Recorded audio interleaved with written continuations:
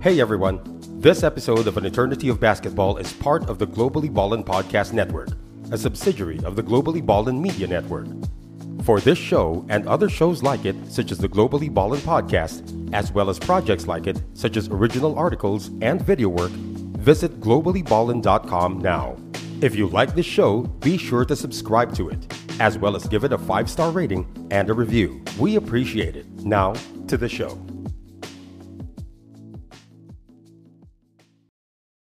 You ready? Showtime. On May 3rd, summer starts with The Fall Guy. Let's do it later. Let's drink a spicy margarita. Make some bad decisions. Yes!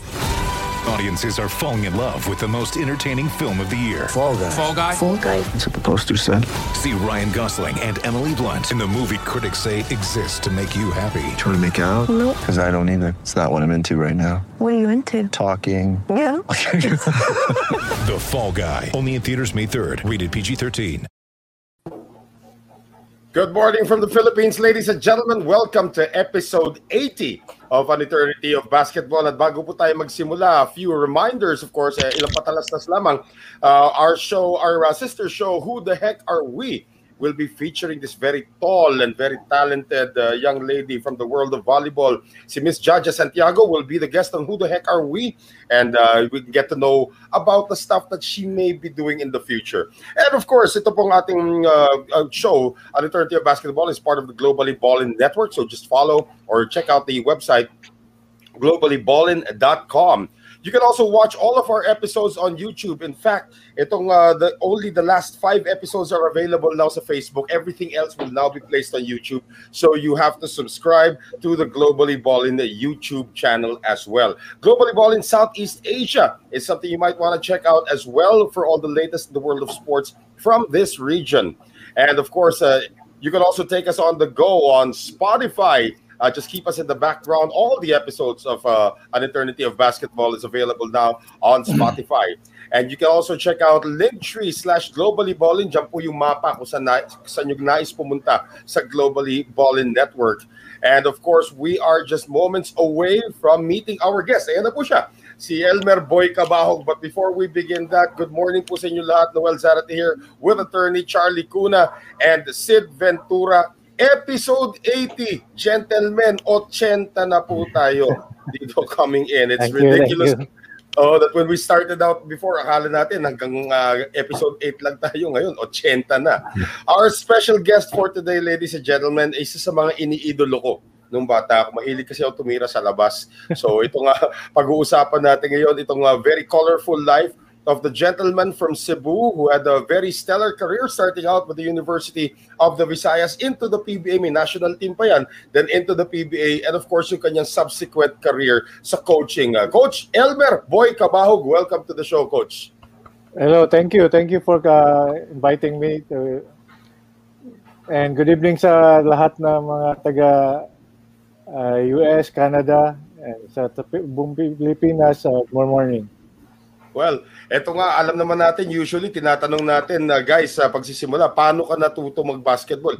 Medyo hindi na kailangan tanungin yan sa case ni Coach Boy kasi mahabang tradisyon ang mga kabahog sa paglalaro ng basketball sa Cebu, starting with your grandfather, Coach Boy, hanggang sa tatay nyo, and eventually kayo. No? Kwento nyo yung evolution ng basketball sa inyong pamilya at ba't love na love nyo yung sport ng basketball? Well, actually, yung history, sinabi nga ni Papa ko nung naglaro ako sa UB, sabi niya, you know, you don't need to be worried kasi maski hindi ka magaling maglaro, basta Cabahog apelido mo, alam ng mga tao na magaling ka. Kasi during the 1938 sa lolo ko, the lolo ko was varsity siya noon ng University of the Visayas. In fact, sila yung unang nagtalo sa Waseda University from Japan, ang UB sa 1938, and then first intercollegiate champion ng UB was 1938. Then segundahan ng papa ko was 1956. Then yung sa akin naman, yung 1984 against Arellano University. Sila ni Papa naman, 1956 against Ateneo. Ateneo. Okay. So, kaya yun ang challenge ng Papa ko na maski nga hindi ako magaling, basta Kabahog yung apelido ko. Pwede na yun. That's what the motivation that I had. Nahiligan nyo pa talaga kaagad yung basketball? O may ibang sport ka sana lalaruin pero wala kang choice, Kabahog ka, kailangan mo mag-basketball eh. In fact, hindi eh. Kasi ako talaga, mahilig ako dun sa bisikleta noon eh. Kasi maliit pa ako noon. May hika kasi ako noon eh, nung elementary pa ako eh. And in fact, yung dalawa kong magkakapatid, eldest kapatid ko, silang naglaro ng basketball. It so happen lang na love life nila at 16 years old, at 17 years old, they get married. Aba? So, walang choice si Papa. Sabi ni Papa na ikaw na lang ang susunod. Ikaw naman ngayon ang gumbaga maliit ako, pero nung train ako ni Papa, bigla akong lumaki, bigla akong tumangkad. Okay. So in fact, yung asthma ko nga, yung hika ko, nawala nung nag-train na ako to basketball. So that was a good sa akin, revelation na kumbaga hindi ako naglaro ng basketball, siguro yung asthma ko nandun pa rin, pero nung naglaro ako ng basketball, nawala yung asthma ko. So it was a God blessing na nung nangyari na finorce ako ni Papa na maglaro ng basketball. And I was given a blessing. Coach, tanong ko lang yung grandfather mo saka yung father mo, anong laro nila? Shooter din sila? Yung grandfather ko, matangkad yun, center yun siya, center tapos nagdadala ng bola. Yung airpods ko naman, siya yung kumbaga acrobatic artist nung unang panahon. So if you Danny Florencio. Danny Florencio, if kumbaga ma-interview mo sila Ed Ocampo, si Papa ko daw ang pinaka mahirap bantayan nung panahon na yon. Kasi kung mabasa nyo yung interview ni Lauro Momar, kasi si Lauro Momar nag-coach ni Papa ko. Sabi niya daw nung una, si Papa daw parang kumbaga si Samboy Lim, parang si Papa daw nung unang panahon. So lumilipad. So magkakaiba pala laro nyo. Magkakaiba. Magkaiba. Kasi si Papa, nung pag-train na niya sa akin, sabi niya, yung opponent mo, yung kalaban mo ngayon, matatangkad na. Ako, si Papa, 5'8", malalaki na ako, 5'8". Pero sa panahon mo ngayon, 5'8", talagang point guard na lang yan. So, dinevelop niya yung shooting ko. Sabi niya, wag mo na gayahin yung acrobatic, layup ko na ganito. Kasi, matatangkad na yung kalaban ko. In fact, hindi niyo si Papa was the one who taught me na one dribble sa 3 points, pwede ka nang lumayap. Ganun si Papa. Yung hoop step ng yung one dribble lang sa 3 points, layup ka na. Without traveling. Yun ang Francis Arnaiz yun. Parang ganun. Mga malayong bato na gano'n. Pero si Papa, yung parang, in fact, na-adapt na ngayon yung hoop step eh. Parang may daya na ngayon eh. Pero si Papa ang nag-umpisa na yan. Lalo sa NBA, pinapayagan talaga. Mga tatlong step na extra, pwede. Pero coach, yung time na yun, dahil tumangkad ka nga, did your coaches ask you to play inside? Pinalaro ka ba sa poste, gano'n? Or hindi talaga? Sa labas ka talaga? No, 1 and 2 lang ang ko. Kasi nagda-dunk din ako doon eh. Kami ni Jolas ang doon eh. Parang sa Mama's Love, slam dunker, no? Tsaka sila. Okay. Tama. So, wala. Yun lang ang dinevelop sa akin, yung 1 and 2. Kasi kumbaga, pag dininay yung point guard, so I have to be the point guard. Kapag mayroong point guard like Al Solis, ako naman ang ginawang shooter. So parang ganon. So yun ang mix ang laro ko nung nag-high school ako and college. Yun lang ang dinevelop ko. Kasi yun nga, matatangkad ng mga kalaban na namin noon eh. Hindi katulad noon, 5'8", pwede ng center eh. Tama. Kailan yung unang I was gonna ask, kailan yung unang competitive basketball mo, coach? Yung talagang formal na tournaments talaga, hindi yung sa kanto-kanto lang yung laro. High school na. Dito sa Mandawi City, meron kasi kaming parang inter-barangay. So, pag inter-barangay, galing ka sa barangay, mag-select ka ng mga pinakamagaling mo sa isang barangay. Then dito sa Mandawi City, every May 8, we have to have a competition na yung galing junior, midget, senior, and open. yun ang palaging nagano namin, na-expose kami from the barangay level na naging competitive kami hanggang pumunta sa school, then school to collegiate na. Okay. Noel? Well, paano kayo nahabol, Coach? Paano kayo na-recruit of course, Kabahog, kailangan sa UV kayo magpunta. Pero ito ang si Coach kompleto, si Coach Ining. Paano ka finally nailagay sa varsity? Well, nung high school ako, naglaro ako sa St. Louis School of Mandaue, which J.R. Kenyahan did also.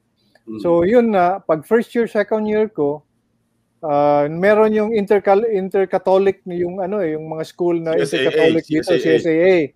So yun nga, nung first year, second year ako, nung second year ko, nagdaro ako ng championship, kalaban namin yung sila Juntan, San Jose Recoletos. Okay.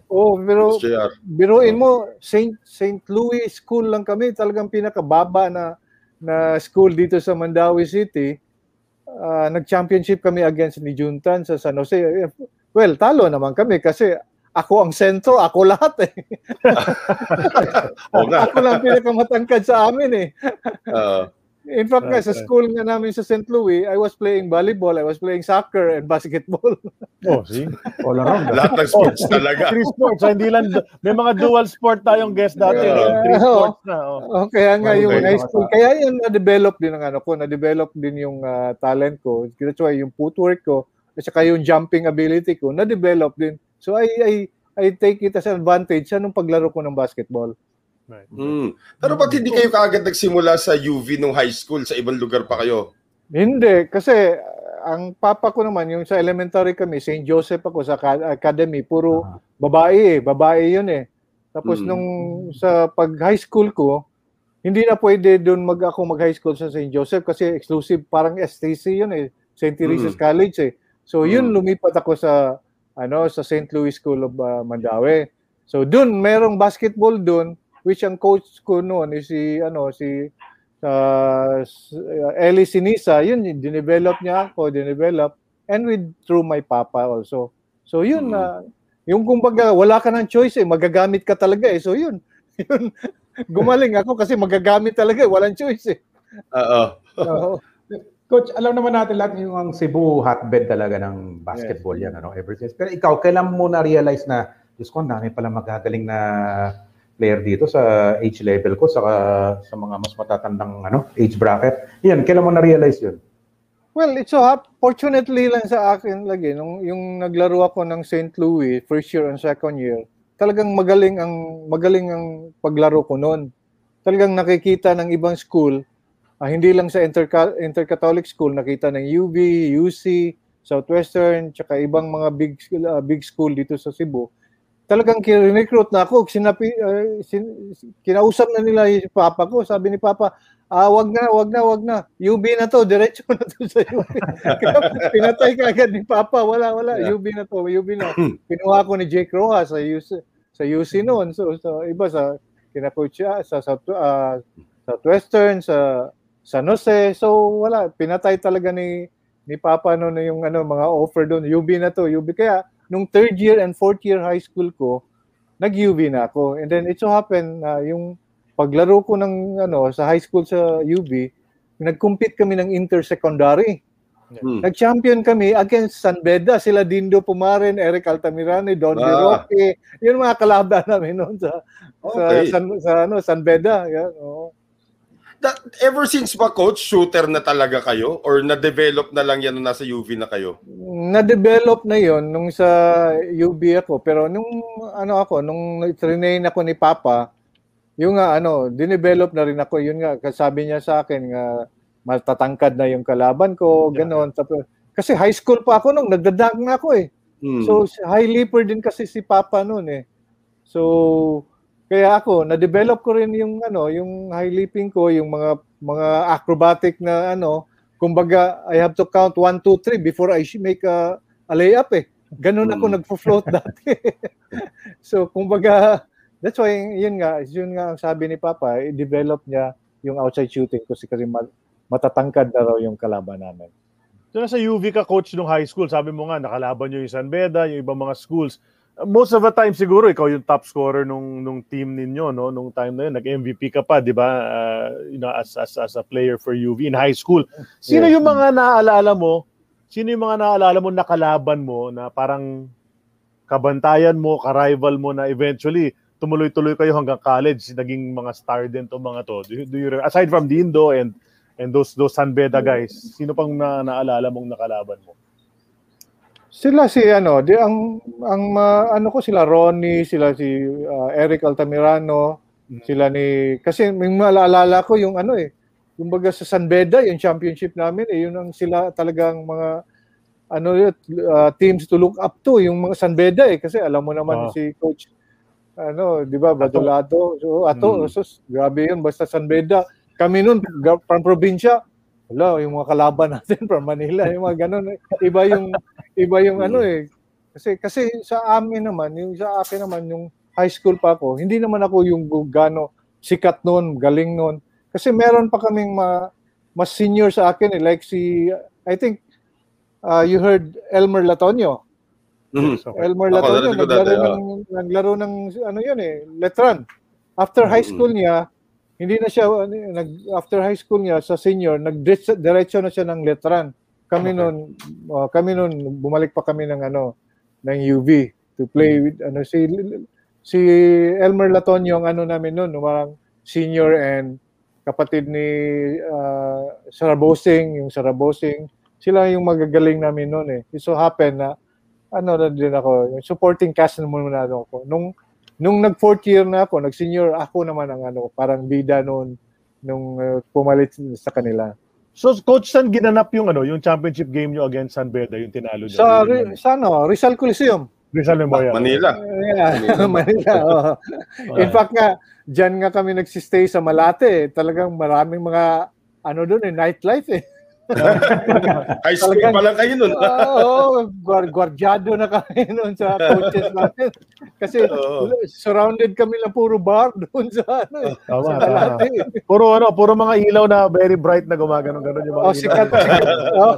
Sikat pang Ambassador Hotel yun di ba? Mga tambayan ni Noel yan. Di naman. Napapadaan lang kayo naman.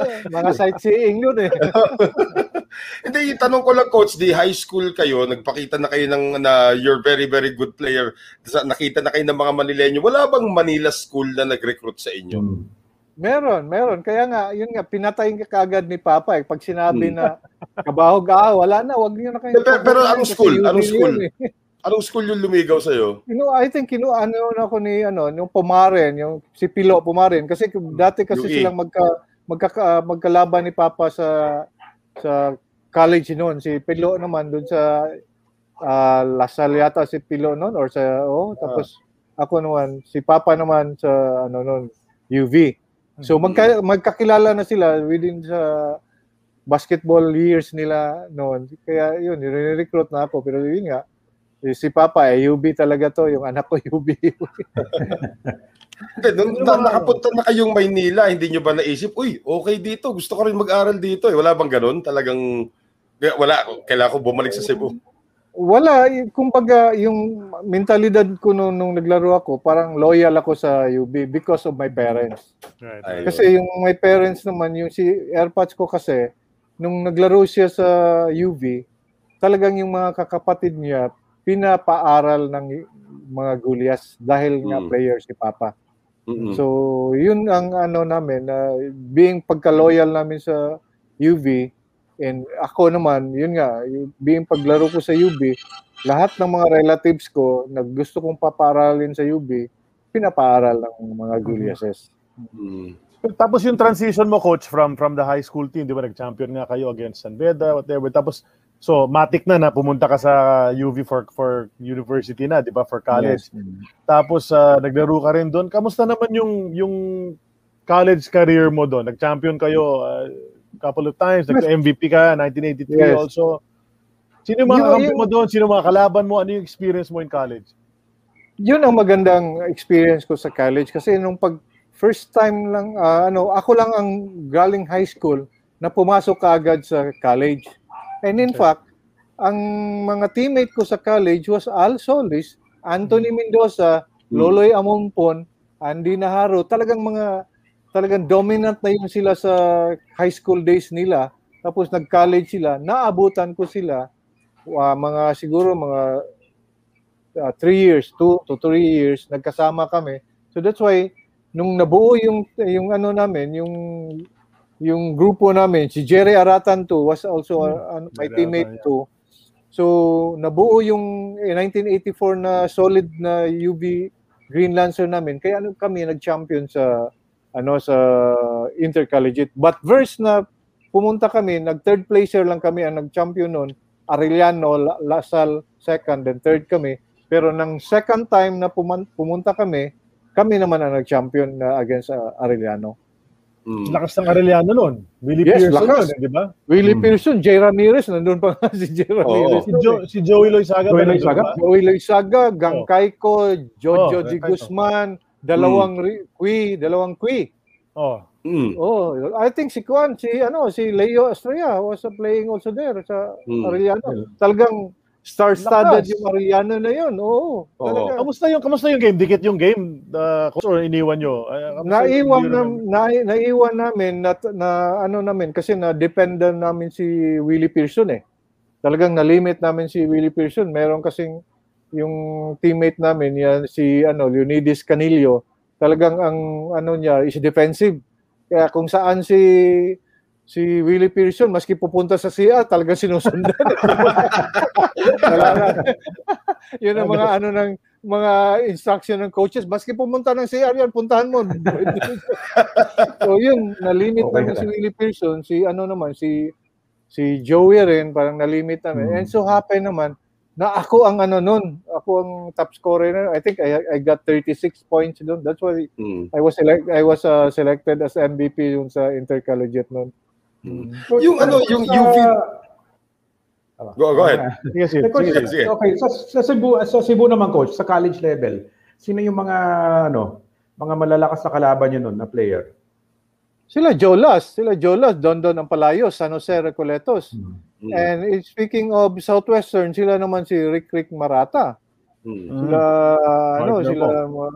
Tuadles, sila doon, Paul Maninang, John Abillar, magagaling din. Pero sa USP naman, sila naman Danny Lastimosa, kapatid ni Jojo, sila Larry Villanil.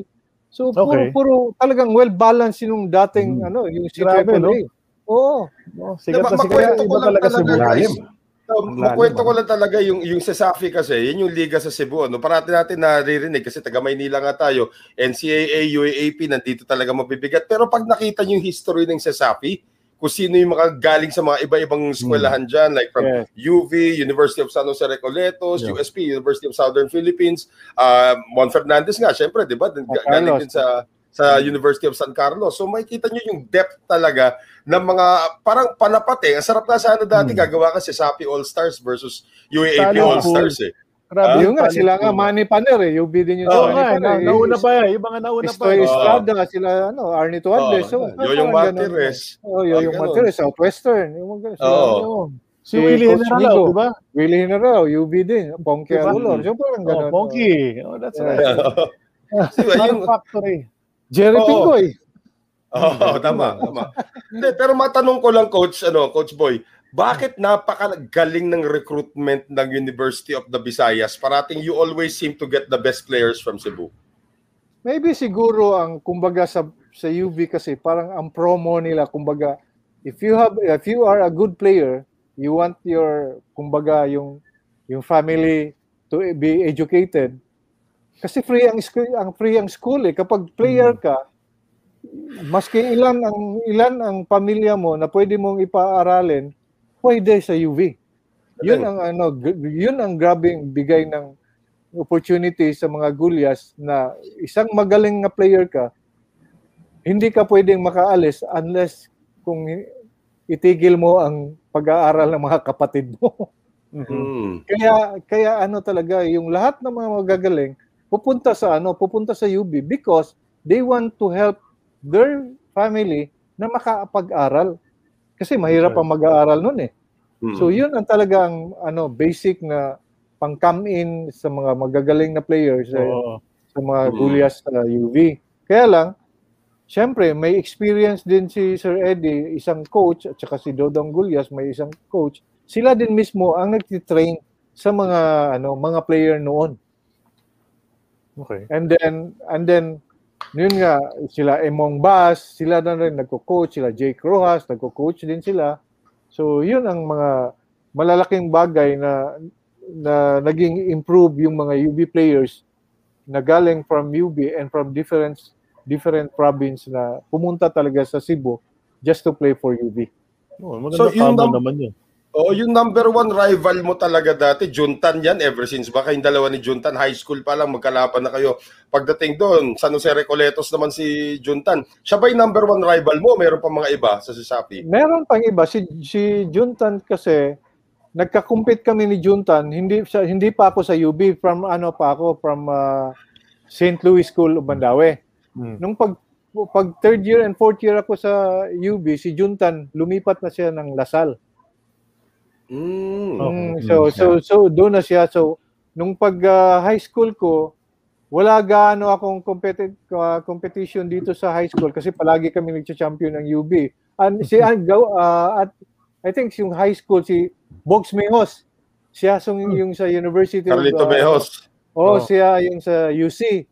At saka si Cadel Mosqueda, UC pala yun. Si Cadel Mosqueda High School. Right. So yun kami, nung pag-college na, si Cadel, lumipat siya ng Arellano. Nung si Bog, sa college din, nag-UC siya. Then, Jolas Lastimosa sa San Jose. So, kami na yun sa college, Jolas, kumbaga, ang... si Cadel, naging teammate mo eventually, no, sa PBA. Yes, oo. Si Cadel din kasi, nung nag-champion kami ng intercollegiate sa UB, kinuha ako ng Arellano University sa National Seniors. National import Seniors. Kayo dun. In-import ako nun. Kaya nagkasama kami ni Alvin Teng, sila Joey, sila ni doon sa si Cadel Mosqueda, Arellano sila. So yun, nagkasama kami doon. Coach, ito tanong ko sa'yo. May tanong ako, Sid. Okay. By this time, so nag-high school and college ka na sa UV and all of that, sino ang mga idol mo sa PBA or Mika or NBA or even in Cebu? Sino yung mga nauna sa'yo na parang iniidolo mo na, hindi naman gusto mong gayahin kasi siyempre may sarili kang laro, no? Pero sino yung mga parang you look up to them as successful basketball players na gusto mong sumunod sa kanilang mga steps?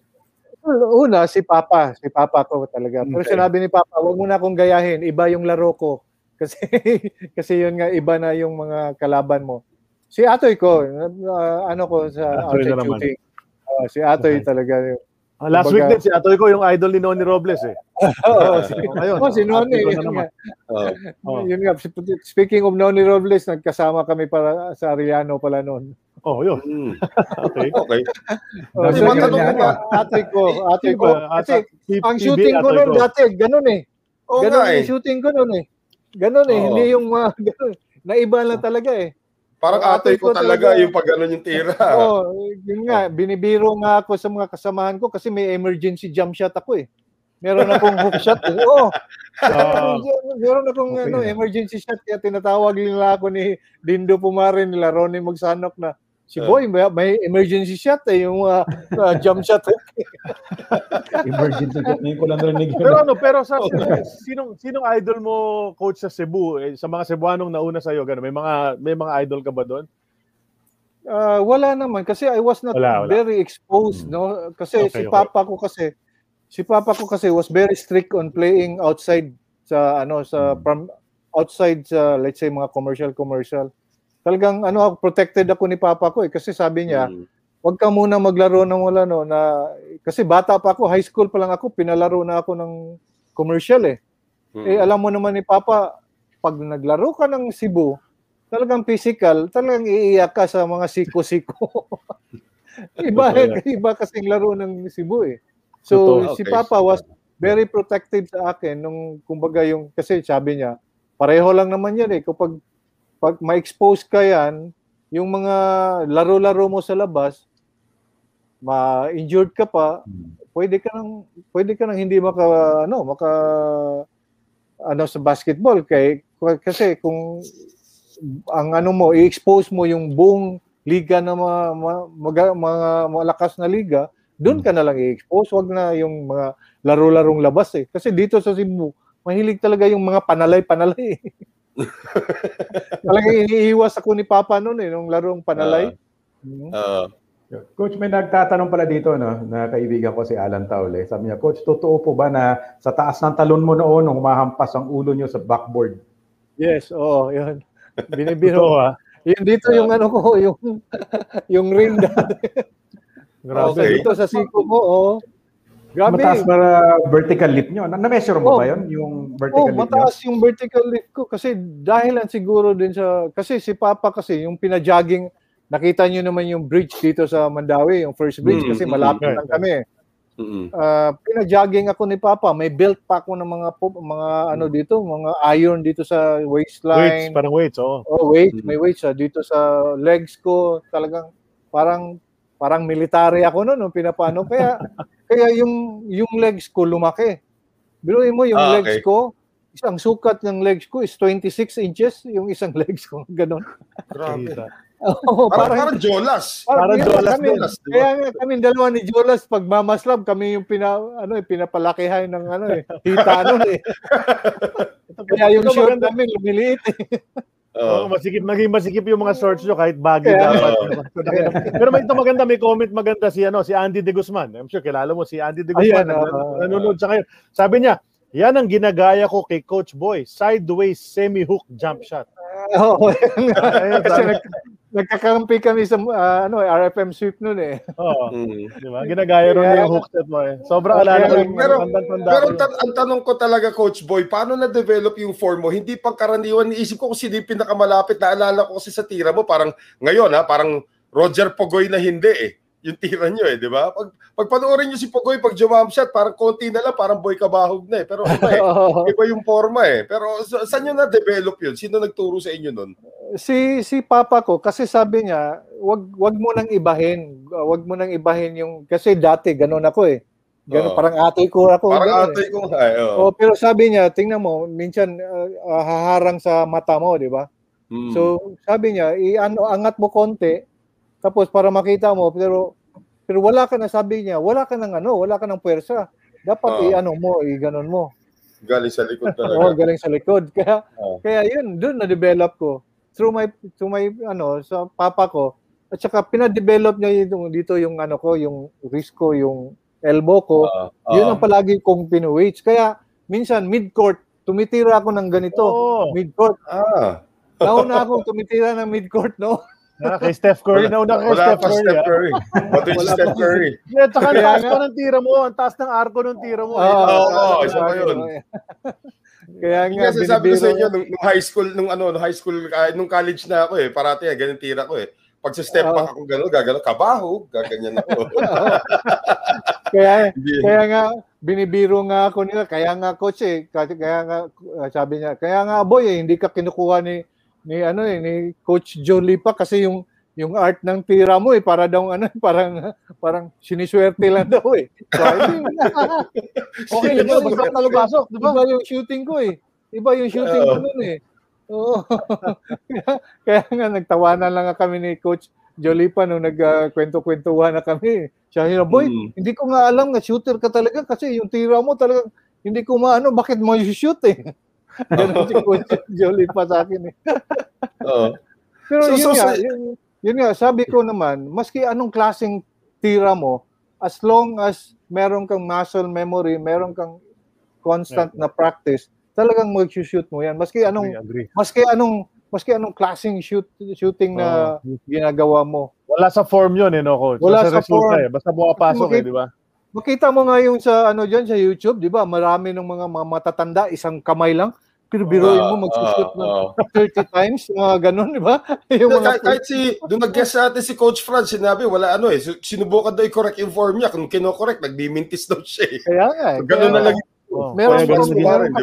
Meron kang, kumbaga, meron kang comfortability sa sarili mo ba? Na, maski, kumbaga, instinct mo na yun. Maski walang art, walang basta binitawan mo na, parang ganun. So, So yun, coach, nasa UV kayo, maganda naging college career nyo, champion kayo sa SAFI, lumalaban kayo para sa championship. Kailan kayo napansin ng mga tumitingin para sa national team? In fact, ang malaking opportunity ko was the Mama's Lab. Mama's Lab talaga. Noong 1986, nang sumali kami ng first PABL ni Ambassador Coangco, na yung provincial team na yung Mama's Lab in-invite, doon kami na-discover. Doon ako na-discover. And sa iba kong mga kasamahan nila, Jola, sila Villanil, yun 86 namin. So, nag-third place kami. Second year namin, naging runner-up kami against Army. Kaya doon na after ng 86 ko, kinuha na kaagad ako ng RFM sweep nila Sir Yanga at Joey Concepcion. So doon na nag-start ng ko na after sa provincial na team, doon na-expose ako sa RFM sweep. But before that, Arellano talagang nagkuha ko sa naging import ako ng Arellano sa National Seniors. Wala pang PABL noon. 80 Anong pakaramdam niyo yung coach nung sa Mama's Lab, yung unang salta niyo sa PABL? Yung level of competition kasi ang lakas ng mga PABL teams noon eh. Wala. Siyempre, takot kami. Siyempre, alam mo naman, provincial team, kumbaga, ang mga kalaban namin, mga mistiso, mga puti, kami mga kami mga itim kami noon kasi ang laruan namin noon, puro init walang aircon, walang ganun. So, yun nga. Ito si Coach Junuel naman, ang nag-ano sa amin hindi, tingnan mo tingnan mo yung court, tingnan mo, pareho lang yung size, yung ring, pareho lang yung ring, 18 yung parang Hoosiers, parang yun nga. Parang Hoosiers. Parang Ginhakman lang. Ginhakman, yung mga sabi niya ni Coach Junuel na, tingnan natin yung fans natin, tingnan mo, ang daming mga Bisaya magsishare sa atin. Kaya nga, yun nga, ang Bisaya na, kumbaga, ang 6-man yun ang nag-inspire sa amin noon yung mga Bisaya. So sa Mama's Lab, sino mga kasabayan yung sabi nabanggit mo nga, Jojo Lastimosa, Larry Villanil, sino pa yung yung umangat galing sa Cebu na kasama niyo doon?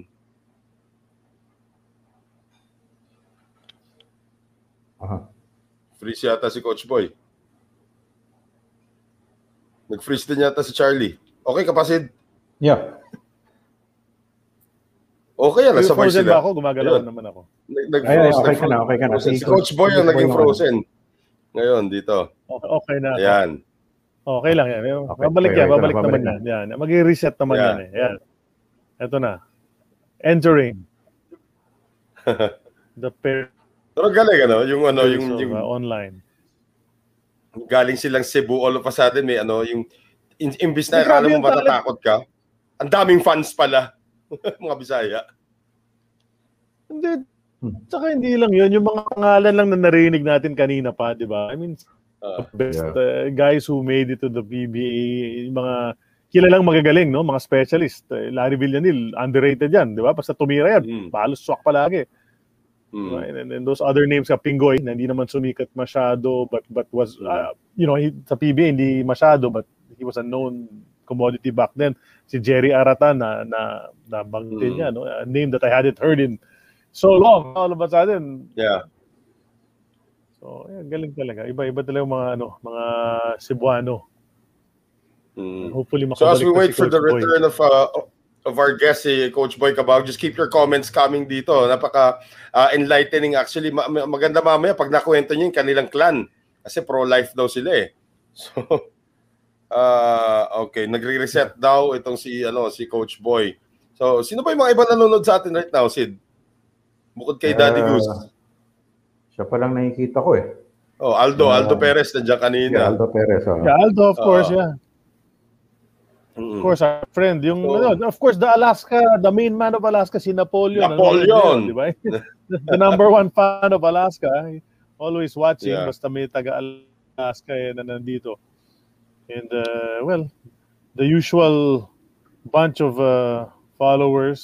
Salamat sa inyong lahat, as usual, no, for following. interesting discussion, of course, with Boy Cabahug. And then hopefully, makapasok sa ulit dito. Yeah. Pasensya na kayo sa amin. Siyempre, nagkakaroon tayo ng mga internet issues dito sa show natin at medyo tuminu-tinu na yung connection namin ni Sid. Yung kay Charlie's actually picking up also right now. So just keep your comments coming in dito, guys, as we wait for Coach Boy. Sorry, biglang power failure dito. Okay na. Okay, no problem po. Walang problema. No problem. Tuloy lang natin yung kwentuhan natin. So, yung tanong ko Mamas kanina, Love, Coach. Yan. Go ahead, Charlie. Go ahead. Sige, Noel, go. No, yung tanong ko lang kanina kasi yung Mamas Love. Go ahead. Yung parang legendary. Yung pag pinag-usapan ng Mamas Love as part of the Cebu teams, parang legendary yung Mamas Love. Ano ba yung aura ng Mamas Love? Bakit ang lakas ng Mamas Love? Sa coaching ba yan? Dahil sa mga players, nagsama-sama, naging parang isang unit? Ano bang kwento dyan? Well, yun nga, yung binanggit mo, yung players na isang unit. Yun nga, tama, isang unit talaga. Kasi biruin mo, Coach? Galing kami from Cebu. Ate. Yan, okay na? Okay. We can hear him. May delay ka, Charlie. May delay ka. Yeah, we can hear him. Okay lang. Yung unit na yon, kumbaga from Cebu, dinala kami ng Las Piñas sa opisina ng IPI. Doon kami isang quarters lang talaga kami. Lahat kami magkakatabi matulog. So kumbaga ang namin, we are really focused sa paglaro namin. Maski kumakain kami tabi-tabi, nagkwento-kwentuhan, paano namin gagawin, sa laro namin mamaya. Yung mga ganun, yun ang talagang ang unity namin talagang isa eh. Kumbaga hindi kami, ikaw si Jolas, ikaw si Boy Cab, ikaw si Larry Villana, hindi. Buo kami na magtulong-tulungan para sa Mamas Love na team eh. Kasi ang dinala namin, Bisayan team eh. Kumbaga wala sa isip namin na kanya-kanya eh. Kumbaga sarili naming sarili naming angkapan na para sa team namin, hindi yung para sa sarili namin. So, I think mas sabi ko nga, mas proud ako na naging member ako ng Mamas Love because of that unit na yun, na talagang yun ang nagbigay ng exposure sa amin eh.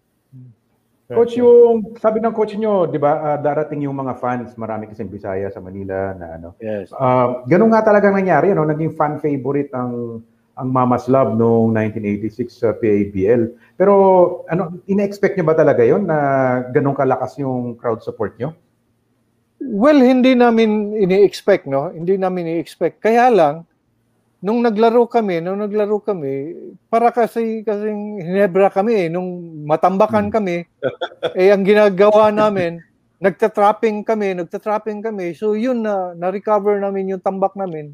And fortunately, nanalo. Nung pagkatapos ng game, ang lahat ng mga Cebuano, hinihintay kami sa labas. Alam mo yung unang kwento? Sinusundan talaga kami kasi nung college pa kami, nasa UB kami nag-aral, yung iba naman nasa Sinacayola, Southwest, sa San Jose Recoletos, yung iba Southwestern. Ngayon, nag-isang grupo kayo, kaya kami, right. nag-isang grupo din silang na fans para sa Cebu team, parang gano'n. So ang sarap nga pakinggan sa kanila na nung sa college pa kami, nanood sila sa amin noon, ngayon nasa Manila sila dahil nag-a-apply na rin sila ng trabaho. So kumbaga gano'n, malungkot nga sila dahil iniwan nila sa Cebu, napasaya namin sila dito sa Manila noon. Parang naging all-star kayo, Naging Cebu. Yes, parang rockstars na kayo Kaya nga. Kumbaga yun nga ang palaging kwento nila na sinusundan daw nila kami nung sa college pa kami, tapos yun nga narinig nila na maglalaro kami dito sa Manila. So yun talagang from Luneta to Rizal Coliseum, talagang linalakad daw nila yung para lang mapanood. Kaya nga kaya. And fortunately naman si Ambassador Danding Cuangco, pina-free yung sa grandstand. So walang bayad kaya punong-puno. Kasi free yun noon puro Bisaya ang nanonood sa grandstand eh. Saka maingay pa yan. Maingay pa mag-cheer yung mga yan. Naghubad. Kasi mainit. Rizal Memorial yan, mainit yun. Yung mga lalaki yung mga lalaki lang. Mga lalaki. Hindi ka makakalaro nun, coach, pag hindi, di ba? Pero nung PABL na kayo, coach, may PABL na kayo, di syempre, ito na, mga taga Cebu nga, mga Bisaya naglalaro doon, isang grupo kayong Bisaya naglaro.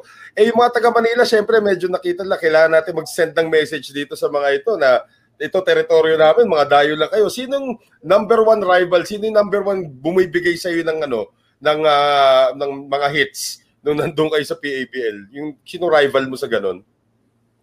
Siguro I would say si Supostanes noon kasi siya nung parang Dodong kasi minsan physical din yun siya. Pero ang sa akin naman, maski pinipisikal mo ako, hindi naman ako nagpapaano kasi ang ano ko lang talaga sa akin sarili ko, kapag pinisikal mo ako, tinitira mo ako, siguraduhin ko talaga na after the game panalo ako. Yun ang ano ko, motivation ko sa sarili ko. Okay, tirahin mo ako, parang gano'n. So, maganda sa Mama's Love, si Jolas talaga yung bida doon. Ikaw, parati ka lang, nandito ako, libre lang ako sa kanto. Pag hindi nyo na binabantayan si Jolas. Kasi si Jolas ang parang first priority noon na sa offense eh. So kami naman shooter. Kasi yung mga manggagaling sa screen yun sa akin eh. Sineset up talaga ako ni Coach Junuel kasi yun nga sa outside shooting. Si Jolas naman, siya kumbaga yung penetrator namin noon eh. Kaya siya minsan ang matamaan sa mga taga-taga mga hampas-hampas Coach, may nag-comment pala dito, 3 tansan ng SMC product daw ang bayad. Yes. For admission. Galing. Tansan. Kasi dati naman, pag umiinom tayo ng soft drinks or whatever na kailangan titingnan natin kung may anong free. Diba? Sa loob. May price na. Yun mahalaga talaga sa tansan noon. Ngayon, wala na. Tansan, wala na. Tapo na lang diretso eh. Kaya, di ba? Yun ang ano natin eh. Pera yung tansan dati eh. Coach, may nanonood na yung teammate mo dati. Si Ray Lazaro nanonood. Dating teammate ni Coach Boy. Yun si Ray. Isa din yun sa protector ko eh. Kumbaga, boy, dito mo idaan yan. Akong titira dyan.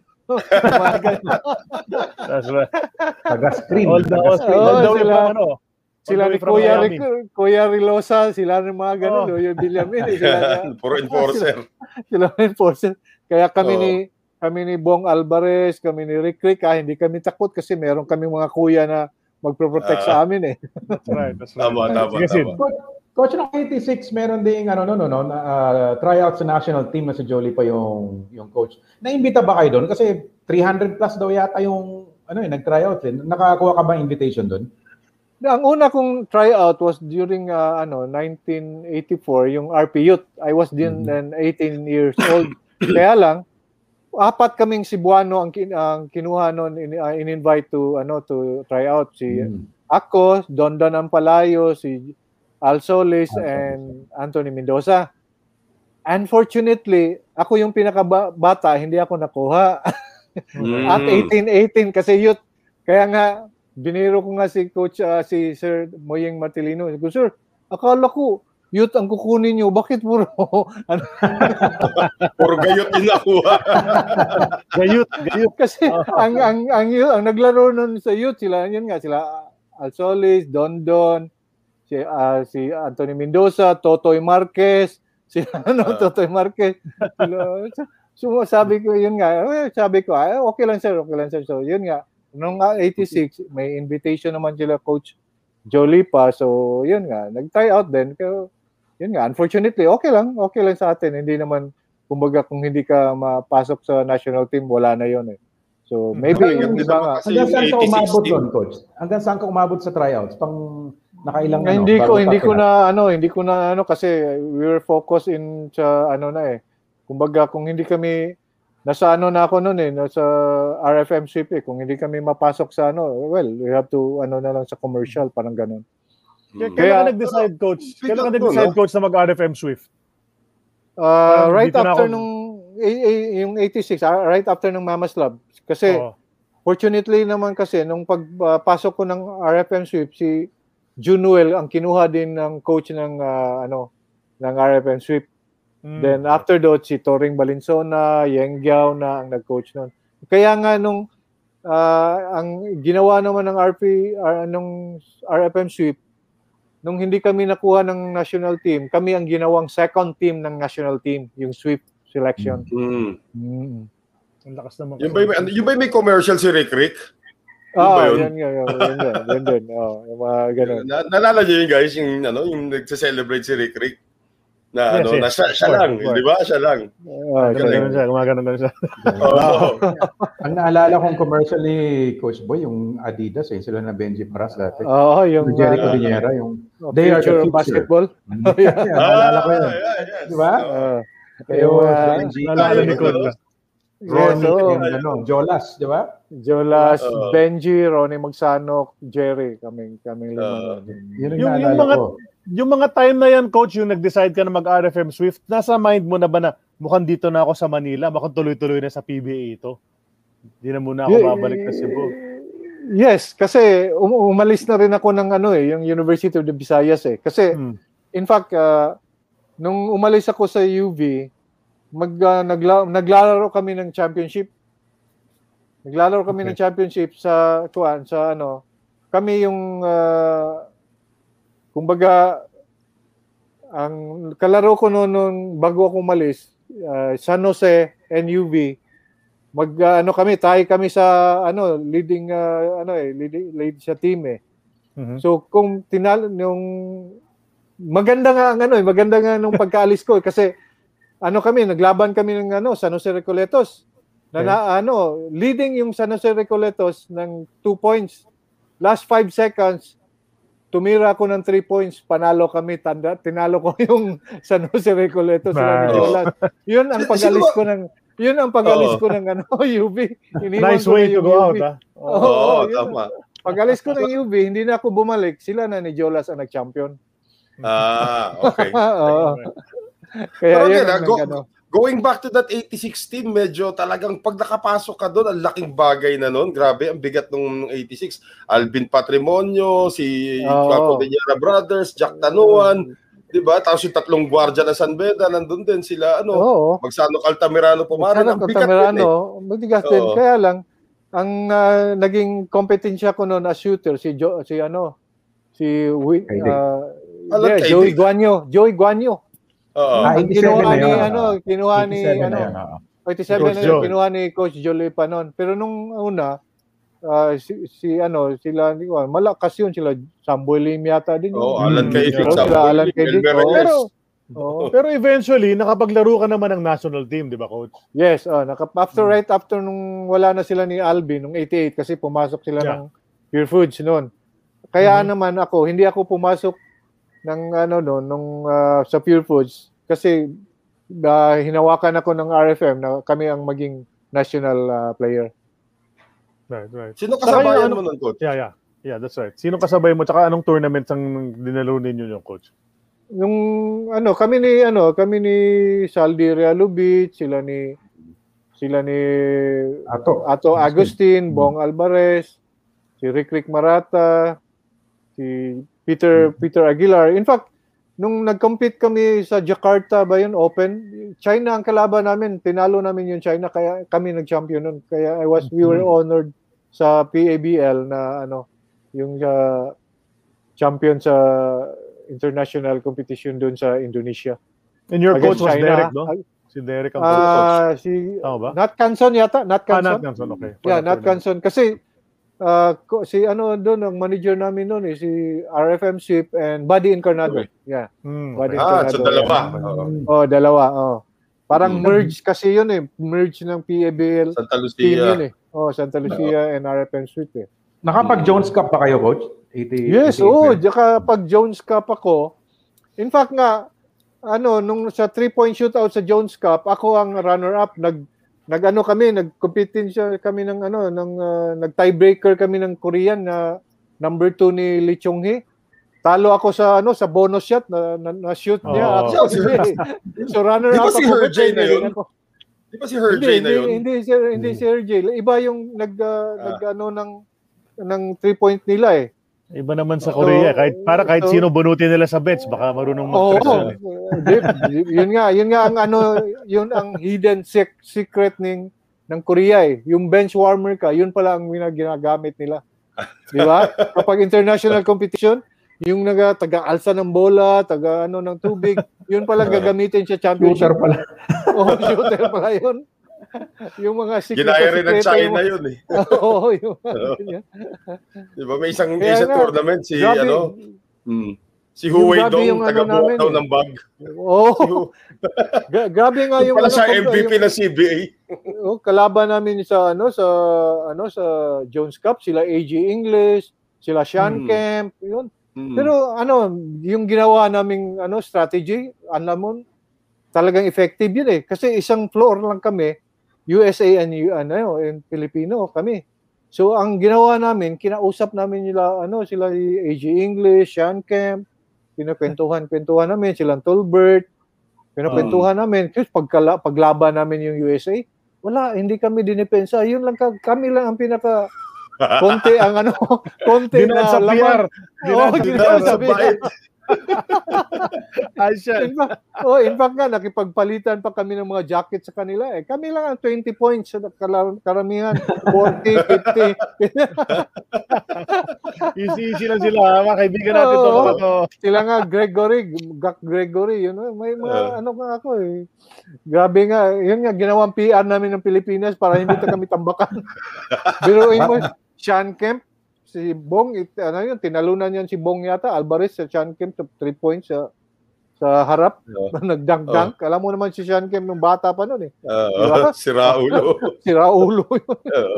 Grabe, mga Taiwanese nga talagang tinalunan sa harapan. Grabe. That was a good experience for us na Jones Cup kasi wala namang import kami noon eh. Talagang purely Filipino talaga. Well, patuloy pa rin ang ating kwentuhan with Coach Boy Cabao. We're going to take a little bit of a breather dito. We're at the halfway mark of our show. So, meron tayong mga ibang patalastas ulit na uulitin.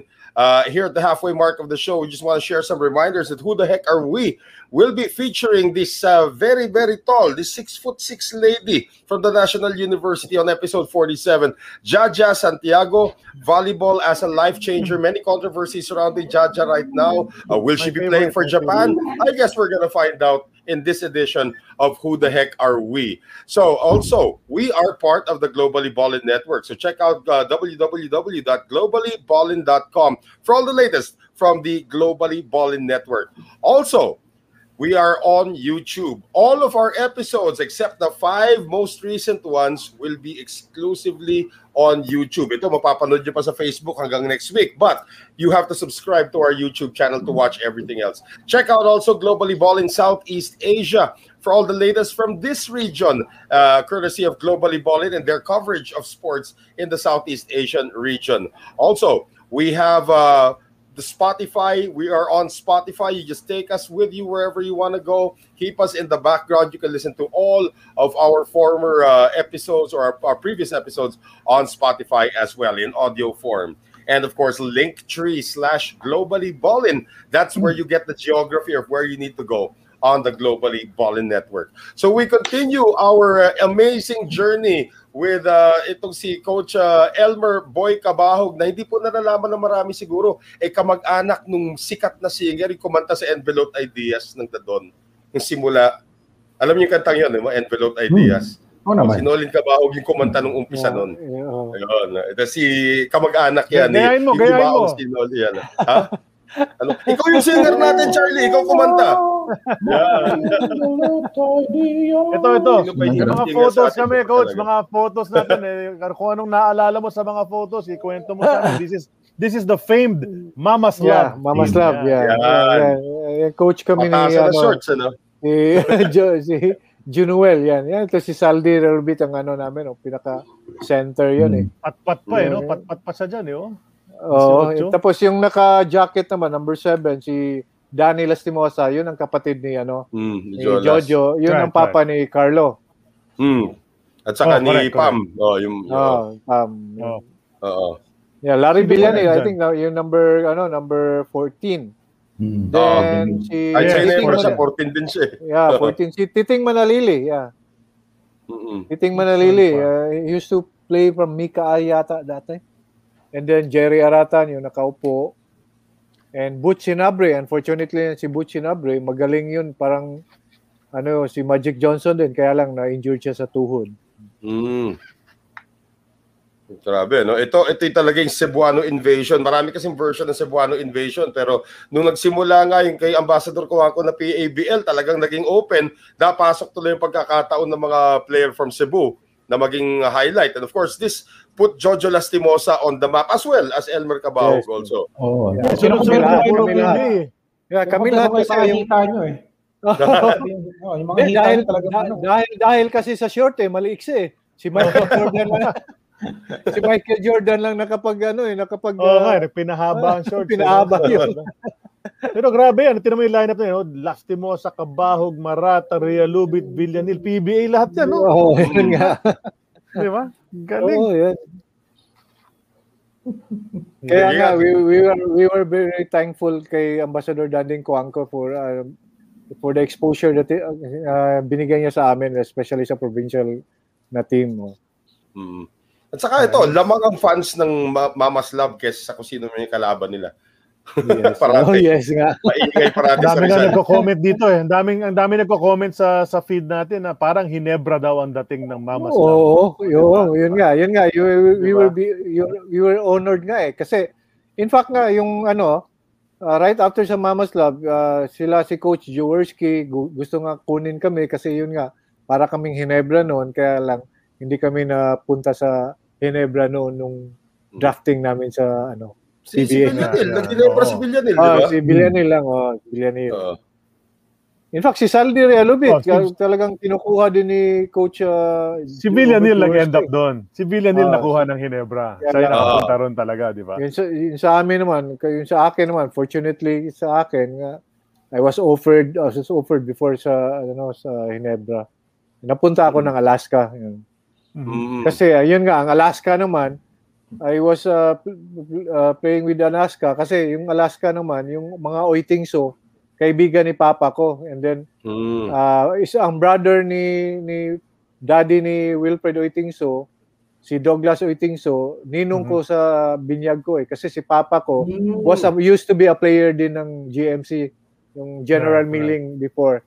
So that's why they were the one who took... May connection. They were the one who took me na from Cebu na pinalaro ako ng PBA, and ang nag-materialize talaga noon na palaruin ako sa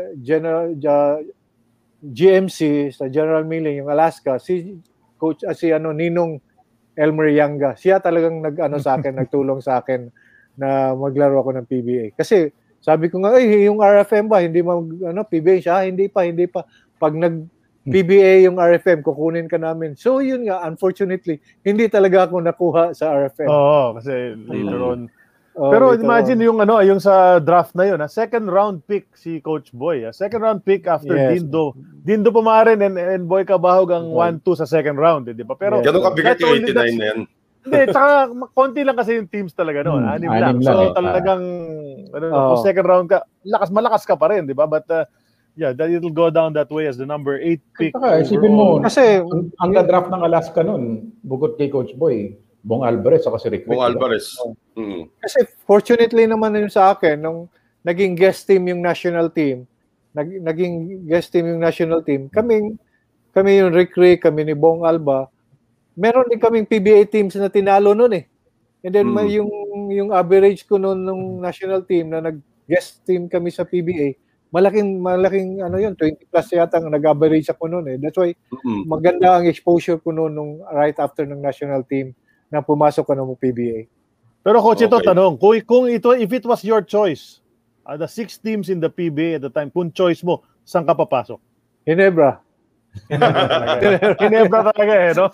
Yeah, Hinebra. Ano ba shooter ng Hinebra doon? Kasi nag-usap na kami ni Saldi Relobit na pumasok kami ng Hinebra. Kasi yung papa niya, dating player din ng UE, kasama ni Coach George Kinon eh. Kakampi, kakampi noon sa UE days nila eh. So nung Mama's Love kami kausap na kami ni Papa ni Saldi Relobit na Hinebra tayo pag pumasok ng PBA. Kaya si Noy Frede, kaya yun ang ano namin na ni Saldi Relobit. Kaya kami ni Saldi ang close nung yung nagmamaslab kami la Rick Marata, gano'n. Kami talagang tatlo. Nagpresto naman si Saldi, no? Nagpresto siya noon. Sino ba shooter ng Hinebra doon na hindi nakuha tuloy si Coach Boy? I think si Joey, di ba? Joey yata. Wala yata. Joey, nandun na si Joey. Nandun na kasi si Joey Luisaga noon eh. Pero nung shooter nila, Distrito were there. Distrito, wala nang, sila Dante Gonzalgo, wala. Ito yung malakas. Sino mo gano'ng kalakas tong team na to? Grabe. Sweep namin, no? RFM Swift. Sila Big Pablo, yun. Grabe nga. Hindi ko lang ma-identify sino yung nasa likod ni Ato Agustin. Si Alvin. No, yung yung kabilang side niya, coach. Si kabi nung naka-black. Gitna ni Manawag. Si Manawag ba yan? Si Popoy? Manawag ba yan? Okay, si Popoy. Hindi ko na so Pablo Manawag, Ato, Alvin. Sino tong next? Si Pido ba yan? Si Ray Encerto. Laro sa Pepsi. Ray Encerto, Jake Pelaez, Peter Aguilar, Jerome Cueto, yung mauna, si Zaldi, Dicky Bognot. Dicky Bognot, yan. Diba? Dicky Bognot. Galing, ang lakas yung team na yan. Maraming firepower yan. 100 plus points sa game yan. Sigurado yung team yan. Yes, Grabe yan. Grabe yung Sino naman coach yung naka-black shirt tsaka yung naka-white shirt? Do you remember? Yung tinatawag namin si Alan Trinidad, Coach Alan Trinidad. Di ba? Alala yun? Coach Alan dyan. Right. Di ba siya yung mga namin nun, coach namin, yung parang sa Pampanga na Sa Pampanga yan, Ito naman yung Amon ba yun? Yung manager namin sa Swift. Grabe backcourt, frontcourt, covered ka rito inside, outside. Shooting! Lahat talaga. Gabi din yun shooting ni Manawag, di ba? Yan.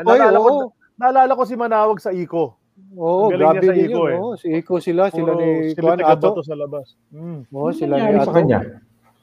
Umabot siya ng Alaska di ba? Naglaro ng Alaska si Popoy Manawag. Nagkasama kami sa Alaska noon. That's right. I think yan hanggang Alaska lang yata siya noon eh. Yeah.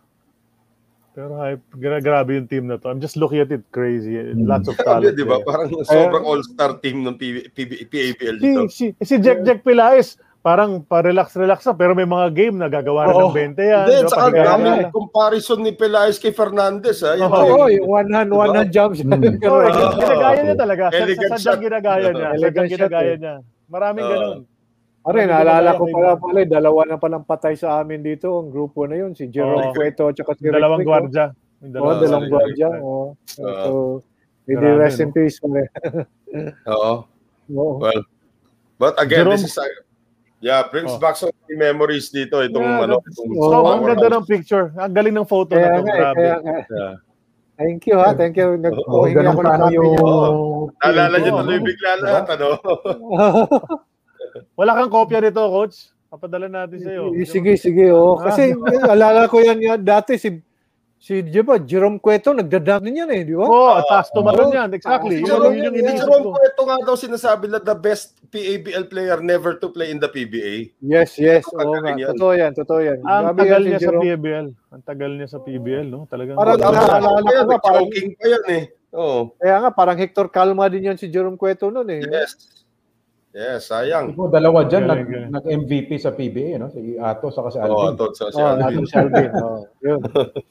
Saka halos lahat, nag-RP team at one point or another, di ba? Yes, Kasi maganda kasi dati yung RP team, parang honor mo talaga na RP team Kaya nga, mas gusto ko nga ngayon yung mga ginawa ni MVP ngayon kasi dapat alagaan muna sa national team bago pumasok sa PBA. Whoever naman, dapat hindi muna makapasok ng PBA kung hindi maglaro ng national team. Kumbaga, kung magandang offer ng national team, hindi na dapat opera hindi muna opera ng PBA. So para lahat makafocus ng national team bago sa PBA. Kasi ang iba kasi, mag-PBA na lang kasi mas malaki ang sweldo sa PBA. Wag na lang yung RP team kasi ang RP team, baka ma-injured ka dyan, hindi ka maka-PBA. Yung mga ganon. Dapat protected yung national team. Agree ako dyan. Sinasabi ni Coach. Dapat ibahin yung scenario natin ba? Kasi yung mga tao na ngayon, yung mga bagong players, ang gusto, PBA muna bago yung national team. Dapat maraming incentive yung national team. Diba? Tama. Katulad ng China, di ba? They will look for national honor muna kasi biruin mo yung mga parents nila, yung mga kapatid nila, talagang kumbaga alaga ng gobyerno yan. Pag national team member ka, solve na yung pamilya mo. Yun ang dapat. Kasi dapat kasi kasama na I'm into sa politics, talagang protected naman talaga yan naman, may budget naman talaga yan ang gobyerno para sa ganyan In fact, ibang country nga, they spend billions of money just to develop their sports Correct. Tama. Priority kasi talaga doon sa mga first world countries. Correct. I love this photo but we need to move on to the next one. Next photo. Bibigyan natin kay Coach Boy yan. Sobrang ganda. Okay, thank you. Ayan, ito na. Alaska na. Alaska. Jolas na bantay mo dyan. Yes. Kayo pa rin. Kayo na naman. Kaya nga, magbiruan nga kami. So parang college siya yun ni Tubuya. Parang gano'n. And then you got traded for each other pa, no? Kaya nga. Siya naman, umalis siya sa Pure Foods. Ako naman, ako ang pinili ng Pure Foods. Kasi ang tawag... Go ahead, Coach. Ang Pure Foods talaga, gusto talagang akong kunin na noon pa. That's why they have that opportunity na. So, well taken naman. Yeah, you could have joined them nung 88 pa lang, no? Nung pagkakas nila, pwedeng kasama. Pero ito nga sinasabi, marami nagko-comment sa page natin and even now during the feed, na ito ang tinatawag na fair trade. Fair trade. Kasi marami nagreklamo, maraming trades na lopsided, especially lately, ganyan. Pero nung yung nag-trade kayong dalawa, parang okay, happy lahat, everybody happy na na patas yung labanan, di ba? Yun yung hinahanap ng tao. Yun tama yun. Magandang opportunity yun sa amin dalawa ni Jolas because Jolas want to expose himself dun sa Alaska, no? And then yung si Jolas naman, before he leave para sa Pure Foods, to Alaska, hindi pa sila nag-champion ng All Filipino. Correct. So nung pag-trade ni Jola sa akin, then nang punta ako ng Pure Foods, nag-champion kami kaagad sa All Filipino yung Pure Foods. 91. Jolas naman, pag sa third conference, nag-champion din naman yung Alaska. First time din nag-champion ng Alaska. Right, so it was kasi nung kami ni Bong Alba, 2-0 nga kami sa Alaska Natalo pa kami ng Pure Foods. Tama. 1990. Nung na-injured si Bong Alba. Pero ano yung Coach? Orchestrated ba yun? Parang walang samaan ng loob. Alaska told you, we're gonna trade you to Pure Foods. Okay sa'yo yun. Walang, hindi ka nabigla, gano'n. Hindi yung suddenly, masama loob mo na na-trade ka, ganyan. Wala. Hindi naman. Pero I would like to thank Alaska talaga. Talagang they treat me as family member sa kanila.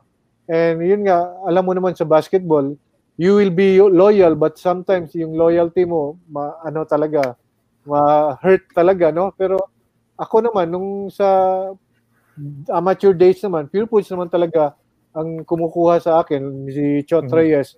Talagang sinusundan ako ni Chot Reyes nung sa amateur pa ako na gusto niya kunin na palaruin ako ng Pure Foods. In fact, dito pa nga si Chot Reyes dito sa amin pa kami rito nag-dinner para to convince my father na palaruin ako ng Pure Foods.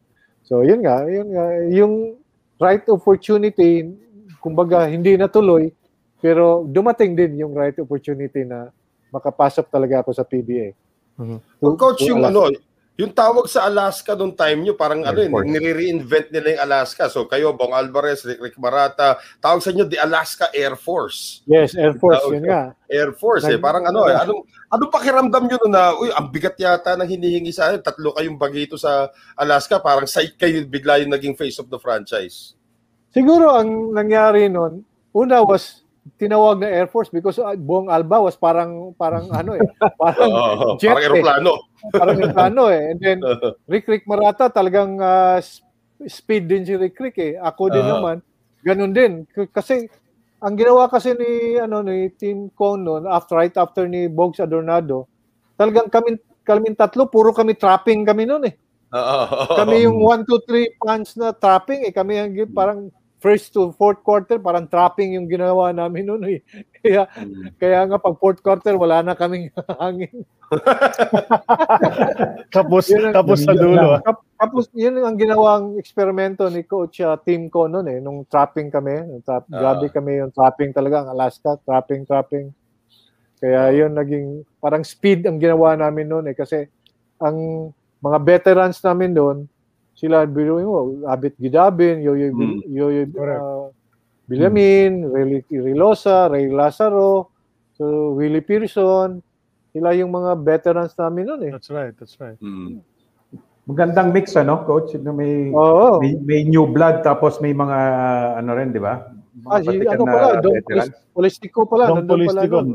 Saka naabutan ni Coach Boy yung early days of Tim Cone and Sean Chambers. Yung mga eventually magiging Alaska legend yung dalawang yan. Pero nung time mo doon, bago pa lang yung dalawang yan. They were just starting sa PBA, di ba? Parang si Coach Tim nga parang wala pa siyang sistema masyado nung time na yun eh. Marunong lang siya sa basketball pero later on pa niya na-develop yung triangle offense niya eh. Yes, yun nga. Kasi si Coach Tim kasi sinundan niya si Bogs Adornado eh. Right. Yeah, Coach, may nag-comment pala dito, dati mong teammate si Joey Guanyo, sabi niya si Boy palaging late sa ensayo. Si Joey. Sabi niya. Yeah, totoo yan kasi minsan kasi alam mo naman sa dito sa Manila traffic, tapos ako nag-jeep, minsan nagta-taxi. Buti nga sila may mga kotse eh. Yan. Kasi kami noon eh, probinsya, wala kang taxi kami, jeep minsan eh. Kaya magandang experience ko noon eh. Nung pagpasok ko na ng Alaska, binigyan talaga ako ng Alaska ng sasakyan eh. Yung Lancer, box type Lancer. Pero yung Coach Boy, kayo magaling na shooter pero syempre kailangan yung higitan yung Joey Guanyo, pareho kayo magaling na shooter. What was the rivalry like between you and Joey Guanyo pagdating sa practice? Pasiklaban kayo para magkaroon ng mas maraming playing time? Wala naman. We just play our natural game, no? Kumbaga he wants to play defense to me, I want to play defense on him also. Kasi ang may more on kasi yun eh, yung mga screen. Right. Pero may advantage lang ako ni Joey Guanyo kasi may one-on-one ako eh. Si Joey shooter lang siya eh. Pero laki ng Joey Guanyo. Malaki, matangkad na si Joey. Yun. Coach, yung rookie year nyo sa Alaska, talagang babad kayo considering na ang daming veterano sa team na yon. Pero ginamit kayo tapos napakita mo kaagad yung shooting prowess mo. In-expect mo ba kaagad yun nung pagpasok mo sa Alaska na magagamit ka ng husto? Well, siguro, no? Kasi yun nga, maganda kasing nangyari sa akin eh. Nung bago ako pumasok sa Alaska, naglaro kami ng national team at saka maganda ang laro ko nung national team eh. So it might be na yung coach na kumuha sa akin, like si Coach Bogs Adornado, ginamit niya yung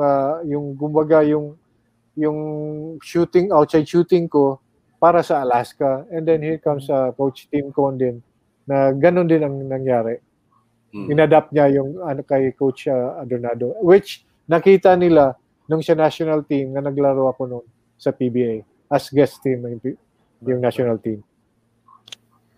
Well, so rookie year, what a rookie year that was, no? Obviously, kailangan pag-usapan yung rookie year na yan kasi pati sa All-Star game. Yun na nga, may naganap na All-Star game na iniba yung format, iba kasi yung format doon. Hindi naman tayo East versus West, parang US or North versus South. Ginawang rookies, sophomores, juniors versus the veterans. Yes. Diba, Coach? So nasama ka doon sa RSJ. Ang ganda ng game na yun, classic game yun. Lumabas kinalabasan pa, naging MVP ka nung game na yon despite the fact na talo yung team mo. Kaya nga, I was... Next photo, please. Next photo, please. Yun. Yan. Kaya nga, MVP. yan I was very surprised talaga na na ako ang piniling MVP. In fact, kumbaga, maganda naman ang laro ko noon. Kaya lang na bigla lang naging switch to Mon Fernandez dahil doon sa sa last shot. Winning shot. Winning shot yan. Pero na nakakalimutan no? Parang nagbotohan na yata yung mga tao kung sinong MVP. Akala nila mananalo na kayo eh. Yes, para yata shoot ni Jolas doon sa gilid, panalo na dapat talaga sila. Yung press nagbotohan na yata noon as fourth quarter, parang last something pero yun nga, the game was a classic one talaga na. Kumbaga veterans kalaban namin, kami sophomore lang kami, rookie sophomore. Tapos yun ang ginawa namin. So that's why nga kami, being honored kami na itong grupo namin, malakas pa rin ang mga fans namin na maski legend na kami karon, sumusunod pa rin sa amin eh. Pero there was a timeout call, di ba? There was a timeout call, yung sa last play na yun, yung Jaworski to Fernandez. May timeout doon. Anong pinag-usapan nyo, coach, doon sa huddle na yun? Ano sabi ng coach ninyo? Well, yun lang was to collapse sa loob. Sa loob, no? Because yun nga, alam namin na si Mon talaga ang go-to guy ng and especially Jaworski ang nag-inbound. Kaya lang, syempre, kumbaga, we have respect to Mon Fernandez, saka alam din niya paano i-shoot yung bola eh. Pinadaan niya dito sa kilikili ni Benji Paras eh. That's right. Pero again, that's classic. Yung masaklap dyan, guys, that All-Star game will be more remembered for the Jaworski Fernandez play. Yes, kesa nag-MVP yung Boy Cabaho. That's right. Yung masaklap doon no? Yes, yung kasi, yung celebration na yun, yung All-Star na yun, was honored to everybody who was chosen as All-Star. Yun ang malaking bagay na yun sa amin. As a player, as selected as All-Star. Galing na yung game na yun. It was the first All-Star game kasi unang-una in 7 years. Di ba? Yeah. Tapos, yun, may Jaworski Fernandez angle na naging magkakampi sila for the first time. Pero at the same time, it was the passing of the dating yung coaches pa dating yung kaaway. Yung coaches. And Dalupan Silverio, that's right. At saka pinicture yung mga bagong PBA players na mag-last. Kami noon, yung rookie sophomore. Yun ang mga sinasabi ng PBA. Exactly. Passing of the torch yun.